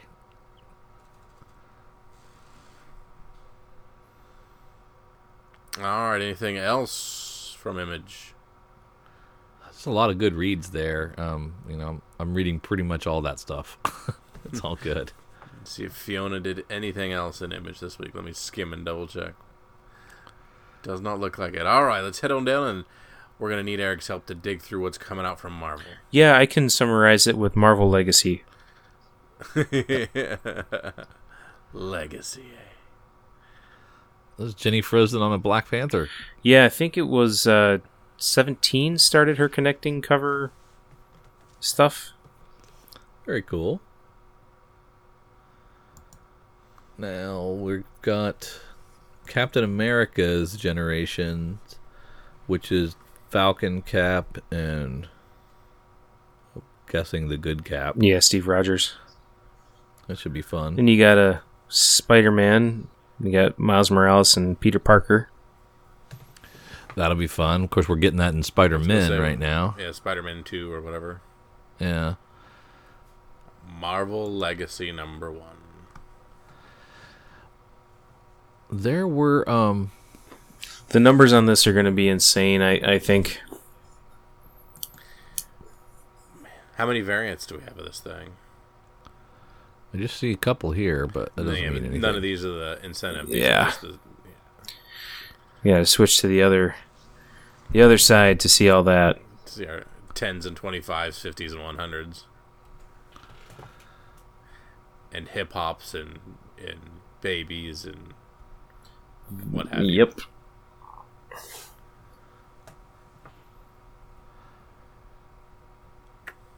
Yeah. But is that going to be as big? Is it going to be bigger than Metal? Is it going to be 300,000 copies? Yeah, it's going to be Yeah. That's your #1 book. But that big? That's crushing your month by far. It's going to be bigger than Metal. Yeah, I think so. I'm putting this thing above 300,000. Okay, if I remember correctly, this is BC era Avengers and superheroes, like a long time ago. Right, it kind of goes back, yeah. Back It in time. begins at the dawn of the human race and ends with a child's prayer. In between empires fall, mysteries brew, secrets are revealed, quests are undertaken, and legends are forged, all leading up to the dramatic return you've been waiting for, and one you've been dreading. But it's Jason Aaron, Isak Grivik, so it's going to be big. Dramatic return you've been waiting for. That's Wolverine, right? Probably. One you've been dreading. I don't know what that is. It's got a star-studded cast of artists. How many pages is this thing? Does it say? For $5.99? All right, I want to read that. Right, I'm going to read that first one. I'm not excited about Legacy. Begrudgingly reading. Yeah, I'm not excited about it like I was Secret Empire. When do we get Thor 700 or whatever it is? That's comes out on the 18th of October. So, okay, October. So we're winding up whatever we got here with this Mighty Thor 23, just in time to start the big thing next. So Right. So this will be the last. This number, and then it'll jump to 700 after this. Yep, and we add a digit. Okay. Interesting. Mace Windu 2, Venom Verse 4. Mace Windu was terrible. Not much you can do with that character, I don't think. Not that didn't work for me anyway. Didn't like Venomverse much, so I jumped off that one.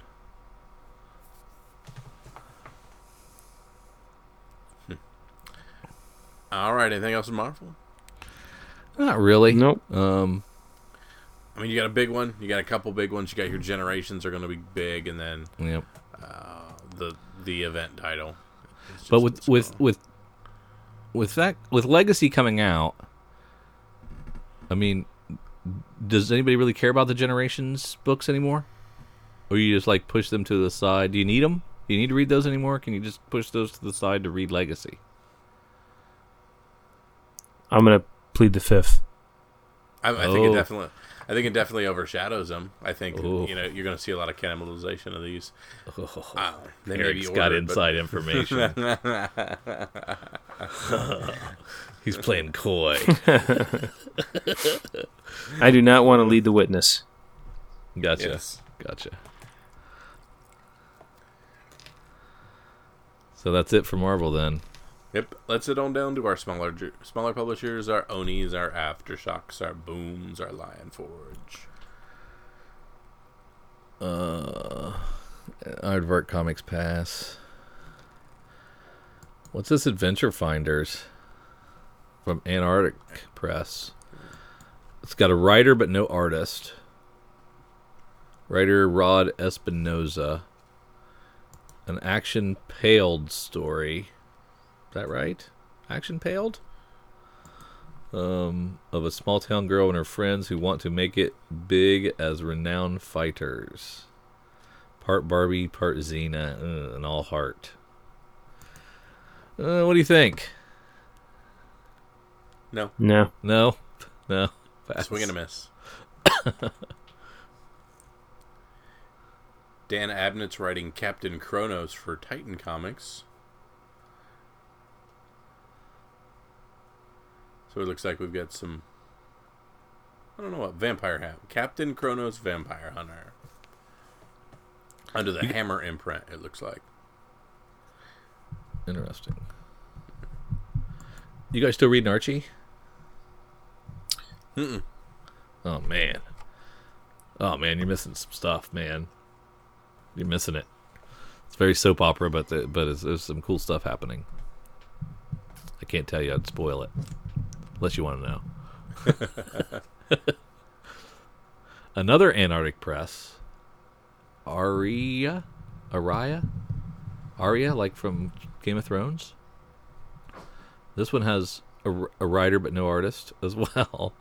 They do not like their artists here. This is written by Sophia Davila and Minjun Chen. Maybe she's the artist. It's a showcase of new, strong female talent with something unique and wonderful in every issue.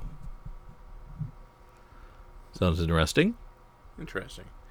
Does that mean it's an anthology, you think, or just an ever-changing creative team? I don't know. I have no idea.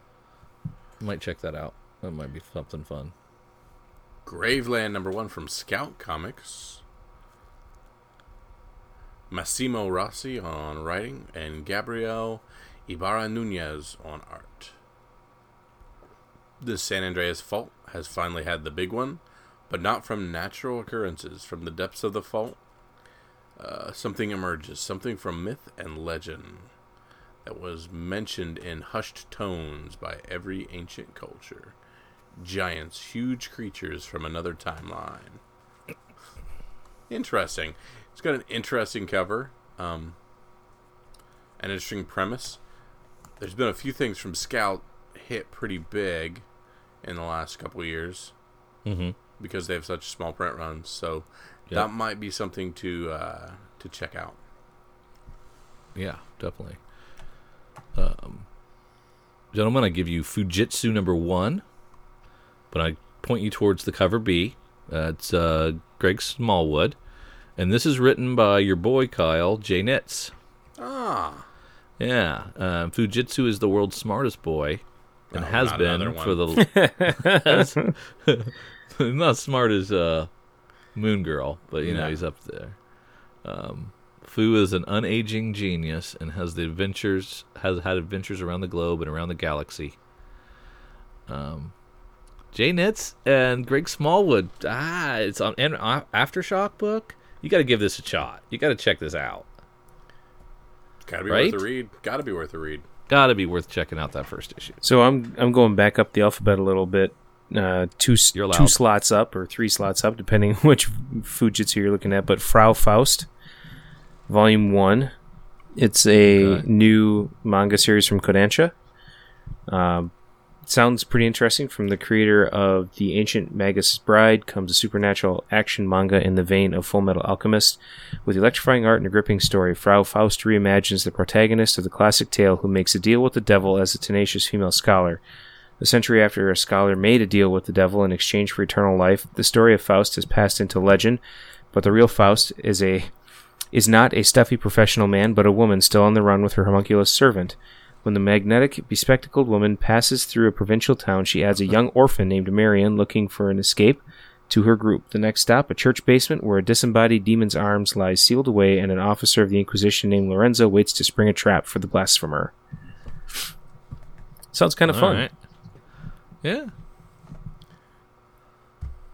Not too bad. If only I didn't have to read right to left. It does get easy after you've read 1 or 2 of them. That's what everybody says. Yeah. But at first, my eyes crossed. I give you the final issue of Godshaper, Godshaper number 6 from Boom Studios, written by Simon Spurrier and art by the amazing Jonas Goonface with the best name in comics. Our buddy Derek turned me on to this. And he'd really been enjoying it, and I checked it out, and I really like it too, Kyle. So it's good stuff. You should check it out.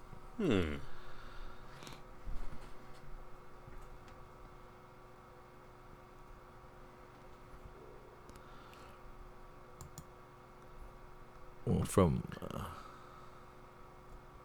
Devil's Due. Yeah, I was looking at that The one. Malefic? Yeah, I got that one up too. All right, if all 3 of us are looking at it, someone's got to read it. Someone's got to read it. Young Dr. Freust is a therapist in an asylum of horror where each deranged and diabolical inmate has a paranormal neuroses and a homicidal glint in their eye. Out of her depth, Freust must discover the techniques pioneered by her father, leader of a secret religious cult. If she has any hope of surviving the madness, the great Dan Schafer from Dog Witch and Kill Darlings. You remember Dog Witch? I do not. Me neither. Mixes a dark gothic cocktail with a twist of rye. What do we think of artist David Miller's perspective on those feet, on that chick's feet? They're a little off on the cover, aren't they? It's a struggle for many artists. I mean, those are Liefeldian. Yeah, I was going to say, God bless him for not hiding them off the page. Behind a tree. Those are huge feet. I don't think that's good art. It's just a fisheye lens on the camera. Yeah. That's what it is. I apologize to the artist. You're doing a great job. You draw feet better than I can, so I guess I'm not allowed to get too critical. Yeah, we can still criticize. Sisters of Sorrow 3 of 4. You guys reading that?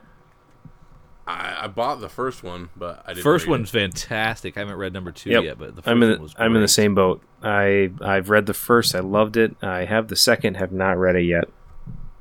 Yeah, that first one was really, really good. What a surprise! That came out of nowhere. Yeah, and this is a great example of that the Boom retailer opportunities, because this is one we probably wouldn't have brought in but because of their returnability, we did, and I think we brought 3 or 4 in, and we sold all but 1. I think we brought 4 in and sold 3. It's really good. Another Titan comic in the Beautiful Death. Yeah. That looks trippy. And is it post-apocalyptic? Too long, didn't read. The apocalypse has been and gone. The age of humanity is at an end. Horrifying insectile aliens from the depths of infinite space are now masters of the earth. What does resistant mean when there's nothing left to fight for? Written by Matthew Bablet, or Mathieu Bablet, maybe it's French, with a cover by Brandon Graham. Some of their stuff is incredibly European. Outside of the hard case noir crime line, they have some European stuff that's weird. This might be one of those.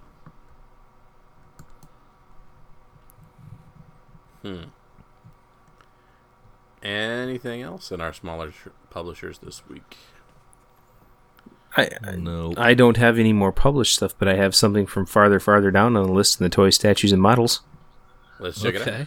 All right, so this coming week, the Funko Pop delivery includes the Thor Ragnarok Hulk Helmet Gladiator vinyl figure. So for those of you that like Hulk and his helmet. What did I see? I saw a really cool Funko Pop that I have to somehow search out.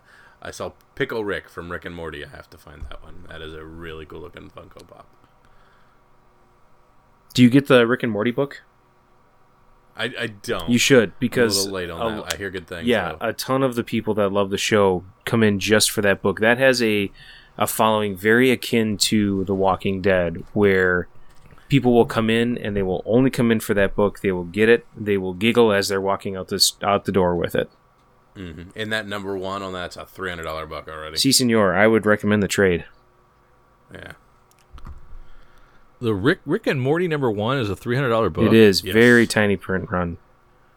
Jeez. And they're only on issue 30, so it's not that old of a book. Yep. That's crazy.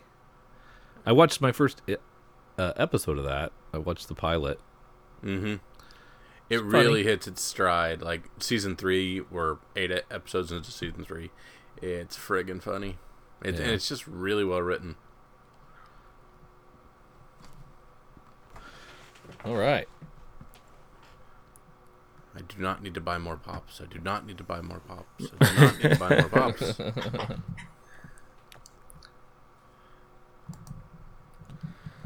That is a cool looking Thor. I'm sorry, I'm looking at Thor helmet Ragnarok Gladiator figures now. Yeah, it is cool looking. You're bringing the podcast to a screeching halt. I'm sorry this happens. All right, this is the point of the podcast where we look at the things coming out this day and we find our one book to head to our local comic book shop, snag up, make sure we toss in that short box because we think it will increase in price, be the comic to get, and something that everybody's going to want to have. Eric, Drew, what are our locks? You want to go first, Eric? Yeah, you're the guest. Yeah, I can go first, I guess. It's kind of a tough one. There's no real guaranteed winner for me on the list. So for what I would say, I'm going with Batman: The Murder Machine #1.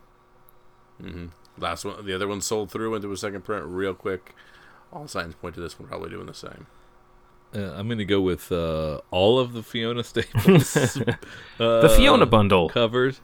The Fiona bundle, if they have one. But if I have to pick just one, I'm going to go with Southern Bastards, cover B. I am taking a flyer on Blue Beetle, cover B for 13, just because. Really? I'm sure there's some Tyler Kirkham huge fans out there. And this, we talked about Blue Beetle being the lowest print run of any of the current Rebirth titles. And then there's a lot of shops like our dumb one up the road that doesn't do cover Bs. There's not going to be very many of this cover at all. True. So just for as amazing it is, it's one of the best covers I've seen in a while. So I want to have it, and there's not many of them. And you're usually pretty spot on with that when it jumps out at you, and we have some listeners that are like that. When Michael Lamb's really good at when he sees one that really strikes him, it's usually one that gets hot. And it kind of goes along the if it's a fantastic cover, people are going to want it. Yeah, if it's something we like, I'm not saying we have our fingers always on the pulse, but odds are other people will as well. Yeah.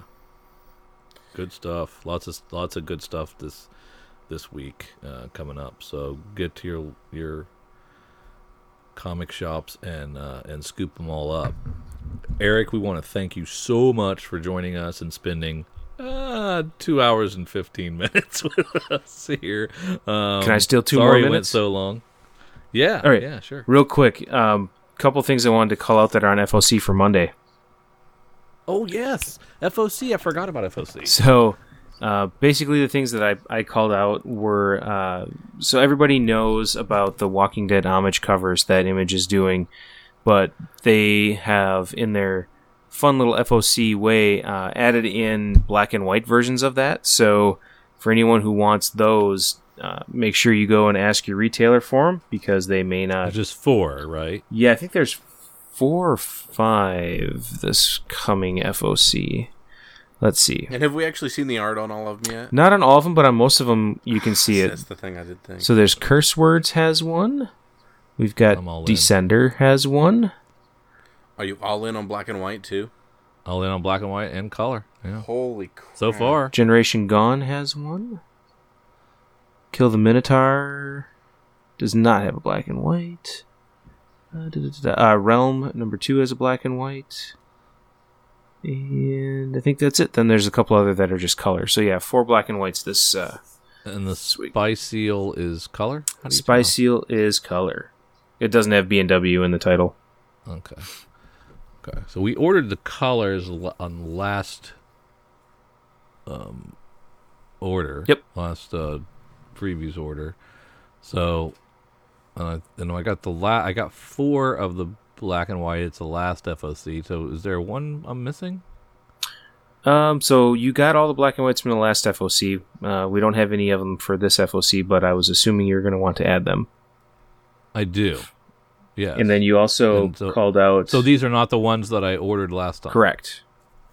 Wow. And then you also called out Maestro's number 1 cover B by Pia Guerra, who did the art for Y the Last Man. Yes. I haven't seen much from him, her. Her. Is it him? Her. For a long time. So I thought that would be fun to take a look at some Pia Guerra art again. And Maestro's is a new number 1 anyway, so definitely want to check that out. And then the other one that I wanted to call out is Harley Quinn number 30's Cho variant, but the variant is really, really awesome. It's Harley Quinn riding her mallet like a broom, dressed as a witch with a bat signal moon behind her. Nice. I don't know if you guys have seen it or not. Mm-hmm. There, I tried to throw it into Skype here, but it's it's a pretty cool cover, and I think that that's one that at least because it's coming out around Halloween, folks are going to enjoy. Yeah, I was going to say just in time for Halloween. Yep. Oh, that's nice. Yeah. That is nice. And then the big stuff. So the big stuff that a lot of folks don't get to know about because many shops do not do it is that local comic shop day orders are due for November 8th delivery. So from Dark Horse, we have the 2017 Sherlock, Frankenstein, and Legion of Evil number 1 local comic shop day variant by Laura Allred. Let's see. We have Batman Hush 15th Anniversary Deluxe Edition hardcover local comic shop day with a Jim Lee black and white cover for DC. What is local comic shop day? Is that a new thing? No, it's been around for a couple years. For years now. Yep. It's not the one that happens. That's not Halloween Fest. No, thing, right? it happens this after. Is different. Yeah. This is, remember we always compared it to Record Shop Day back in your day? Yeah. Okay. But most retailers tend to miss it because it's FOC only stuff usually. Okay. There's a Justice Yeah, I League picked up Suicide I Squad. picked up a few things from Laughing Ogre a couple years ago that I thought were really good.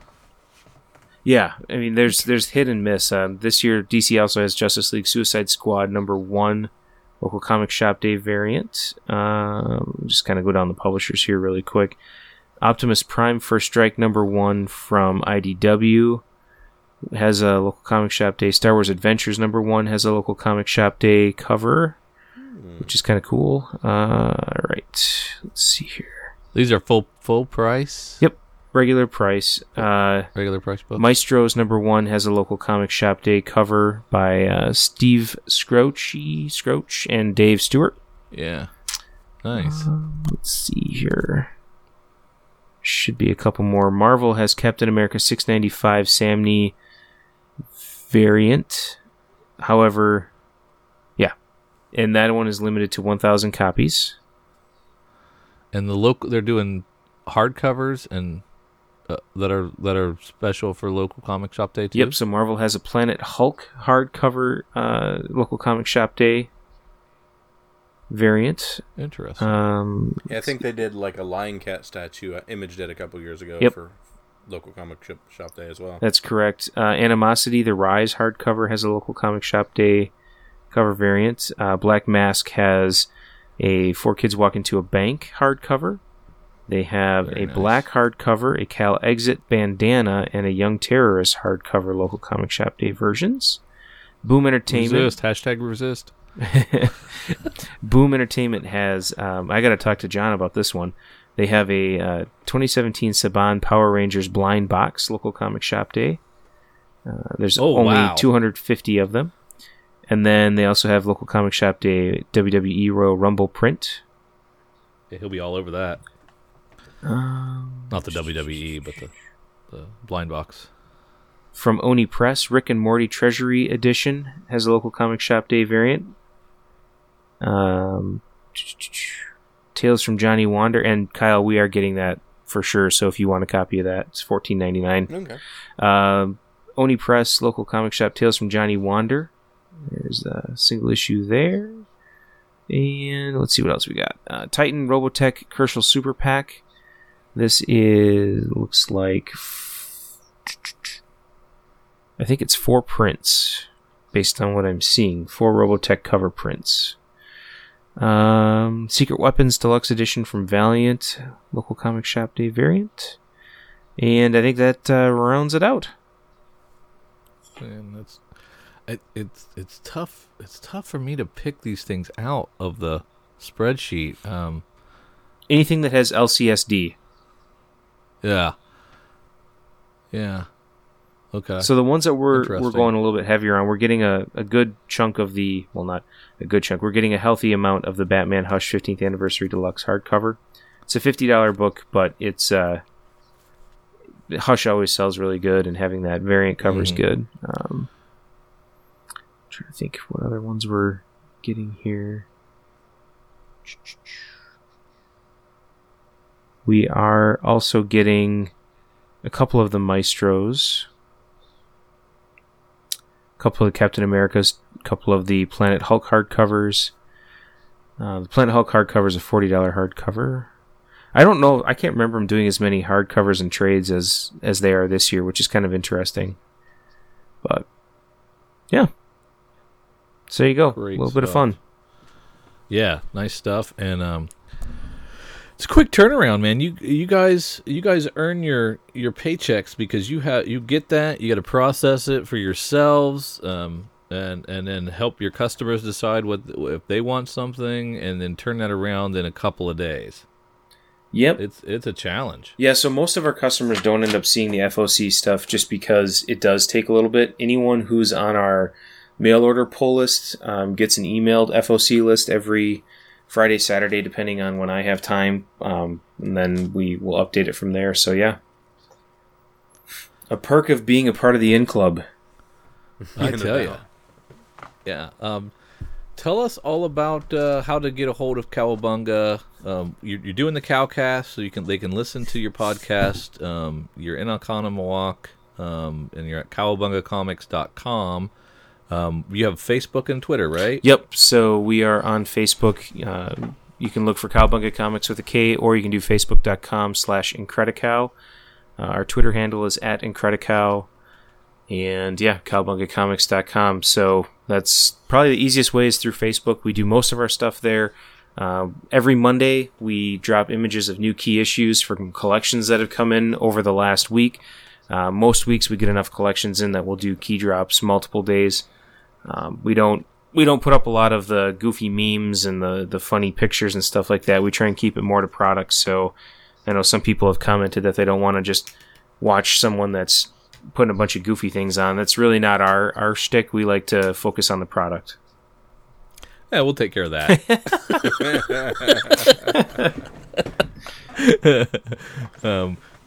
Again, we appreciate you helping us sift through these numbers. You really help kind of flesh it out from the industry side to, we see it on one side and know that it means one thing, but you really kind of helped us understand where these books are going. And are they getting into readers' hands, or are they sitting on shelves, and how this stuff is working, and it's a fascinating look, and I appreciate your time very much, Eric. Oh no, thank you. Thanks for letting me come on again, and I tend to be long-winded, so hopefully you guys had some caffeine before we started. I'm exhausted. Take us home, Kyle. All right. Well, thank you for listening to Comics for Fun and Profit. Thank you for tagging along with Eric, Drew, and myself as we ran down comics coming out September 27th, 2017. Of course, you can reach us at all the different social medias. All that can be found at comicsfunprofit.com. But for Eric, Drew, and myself, see you.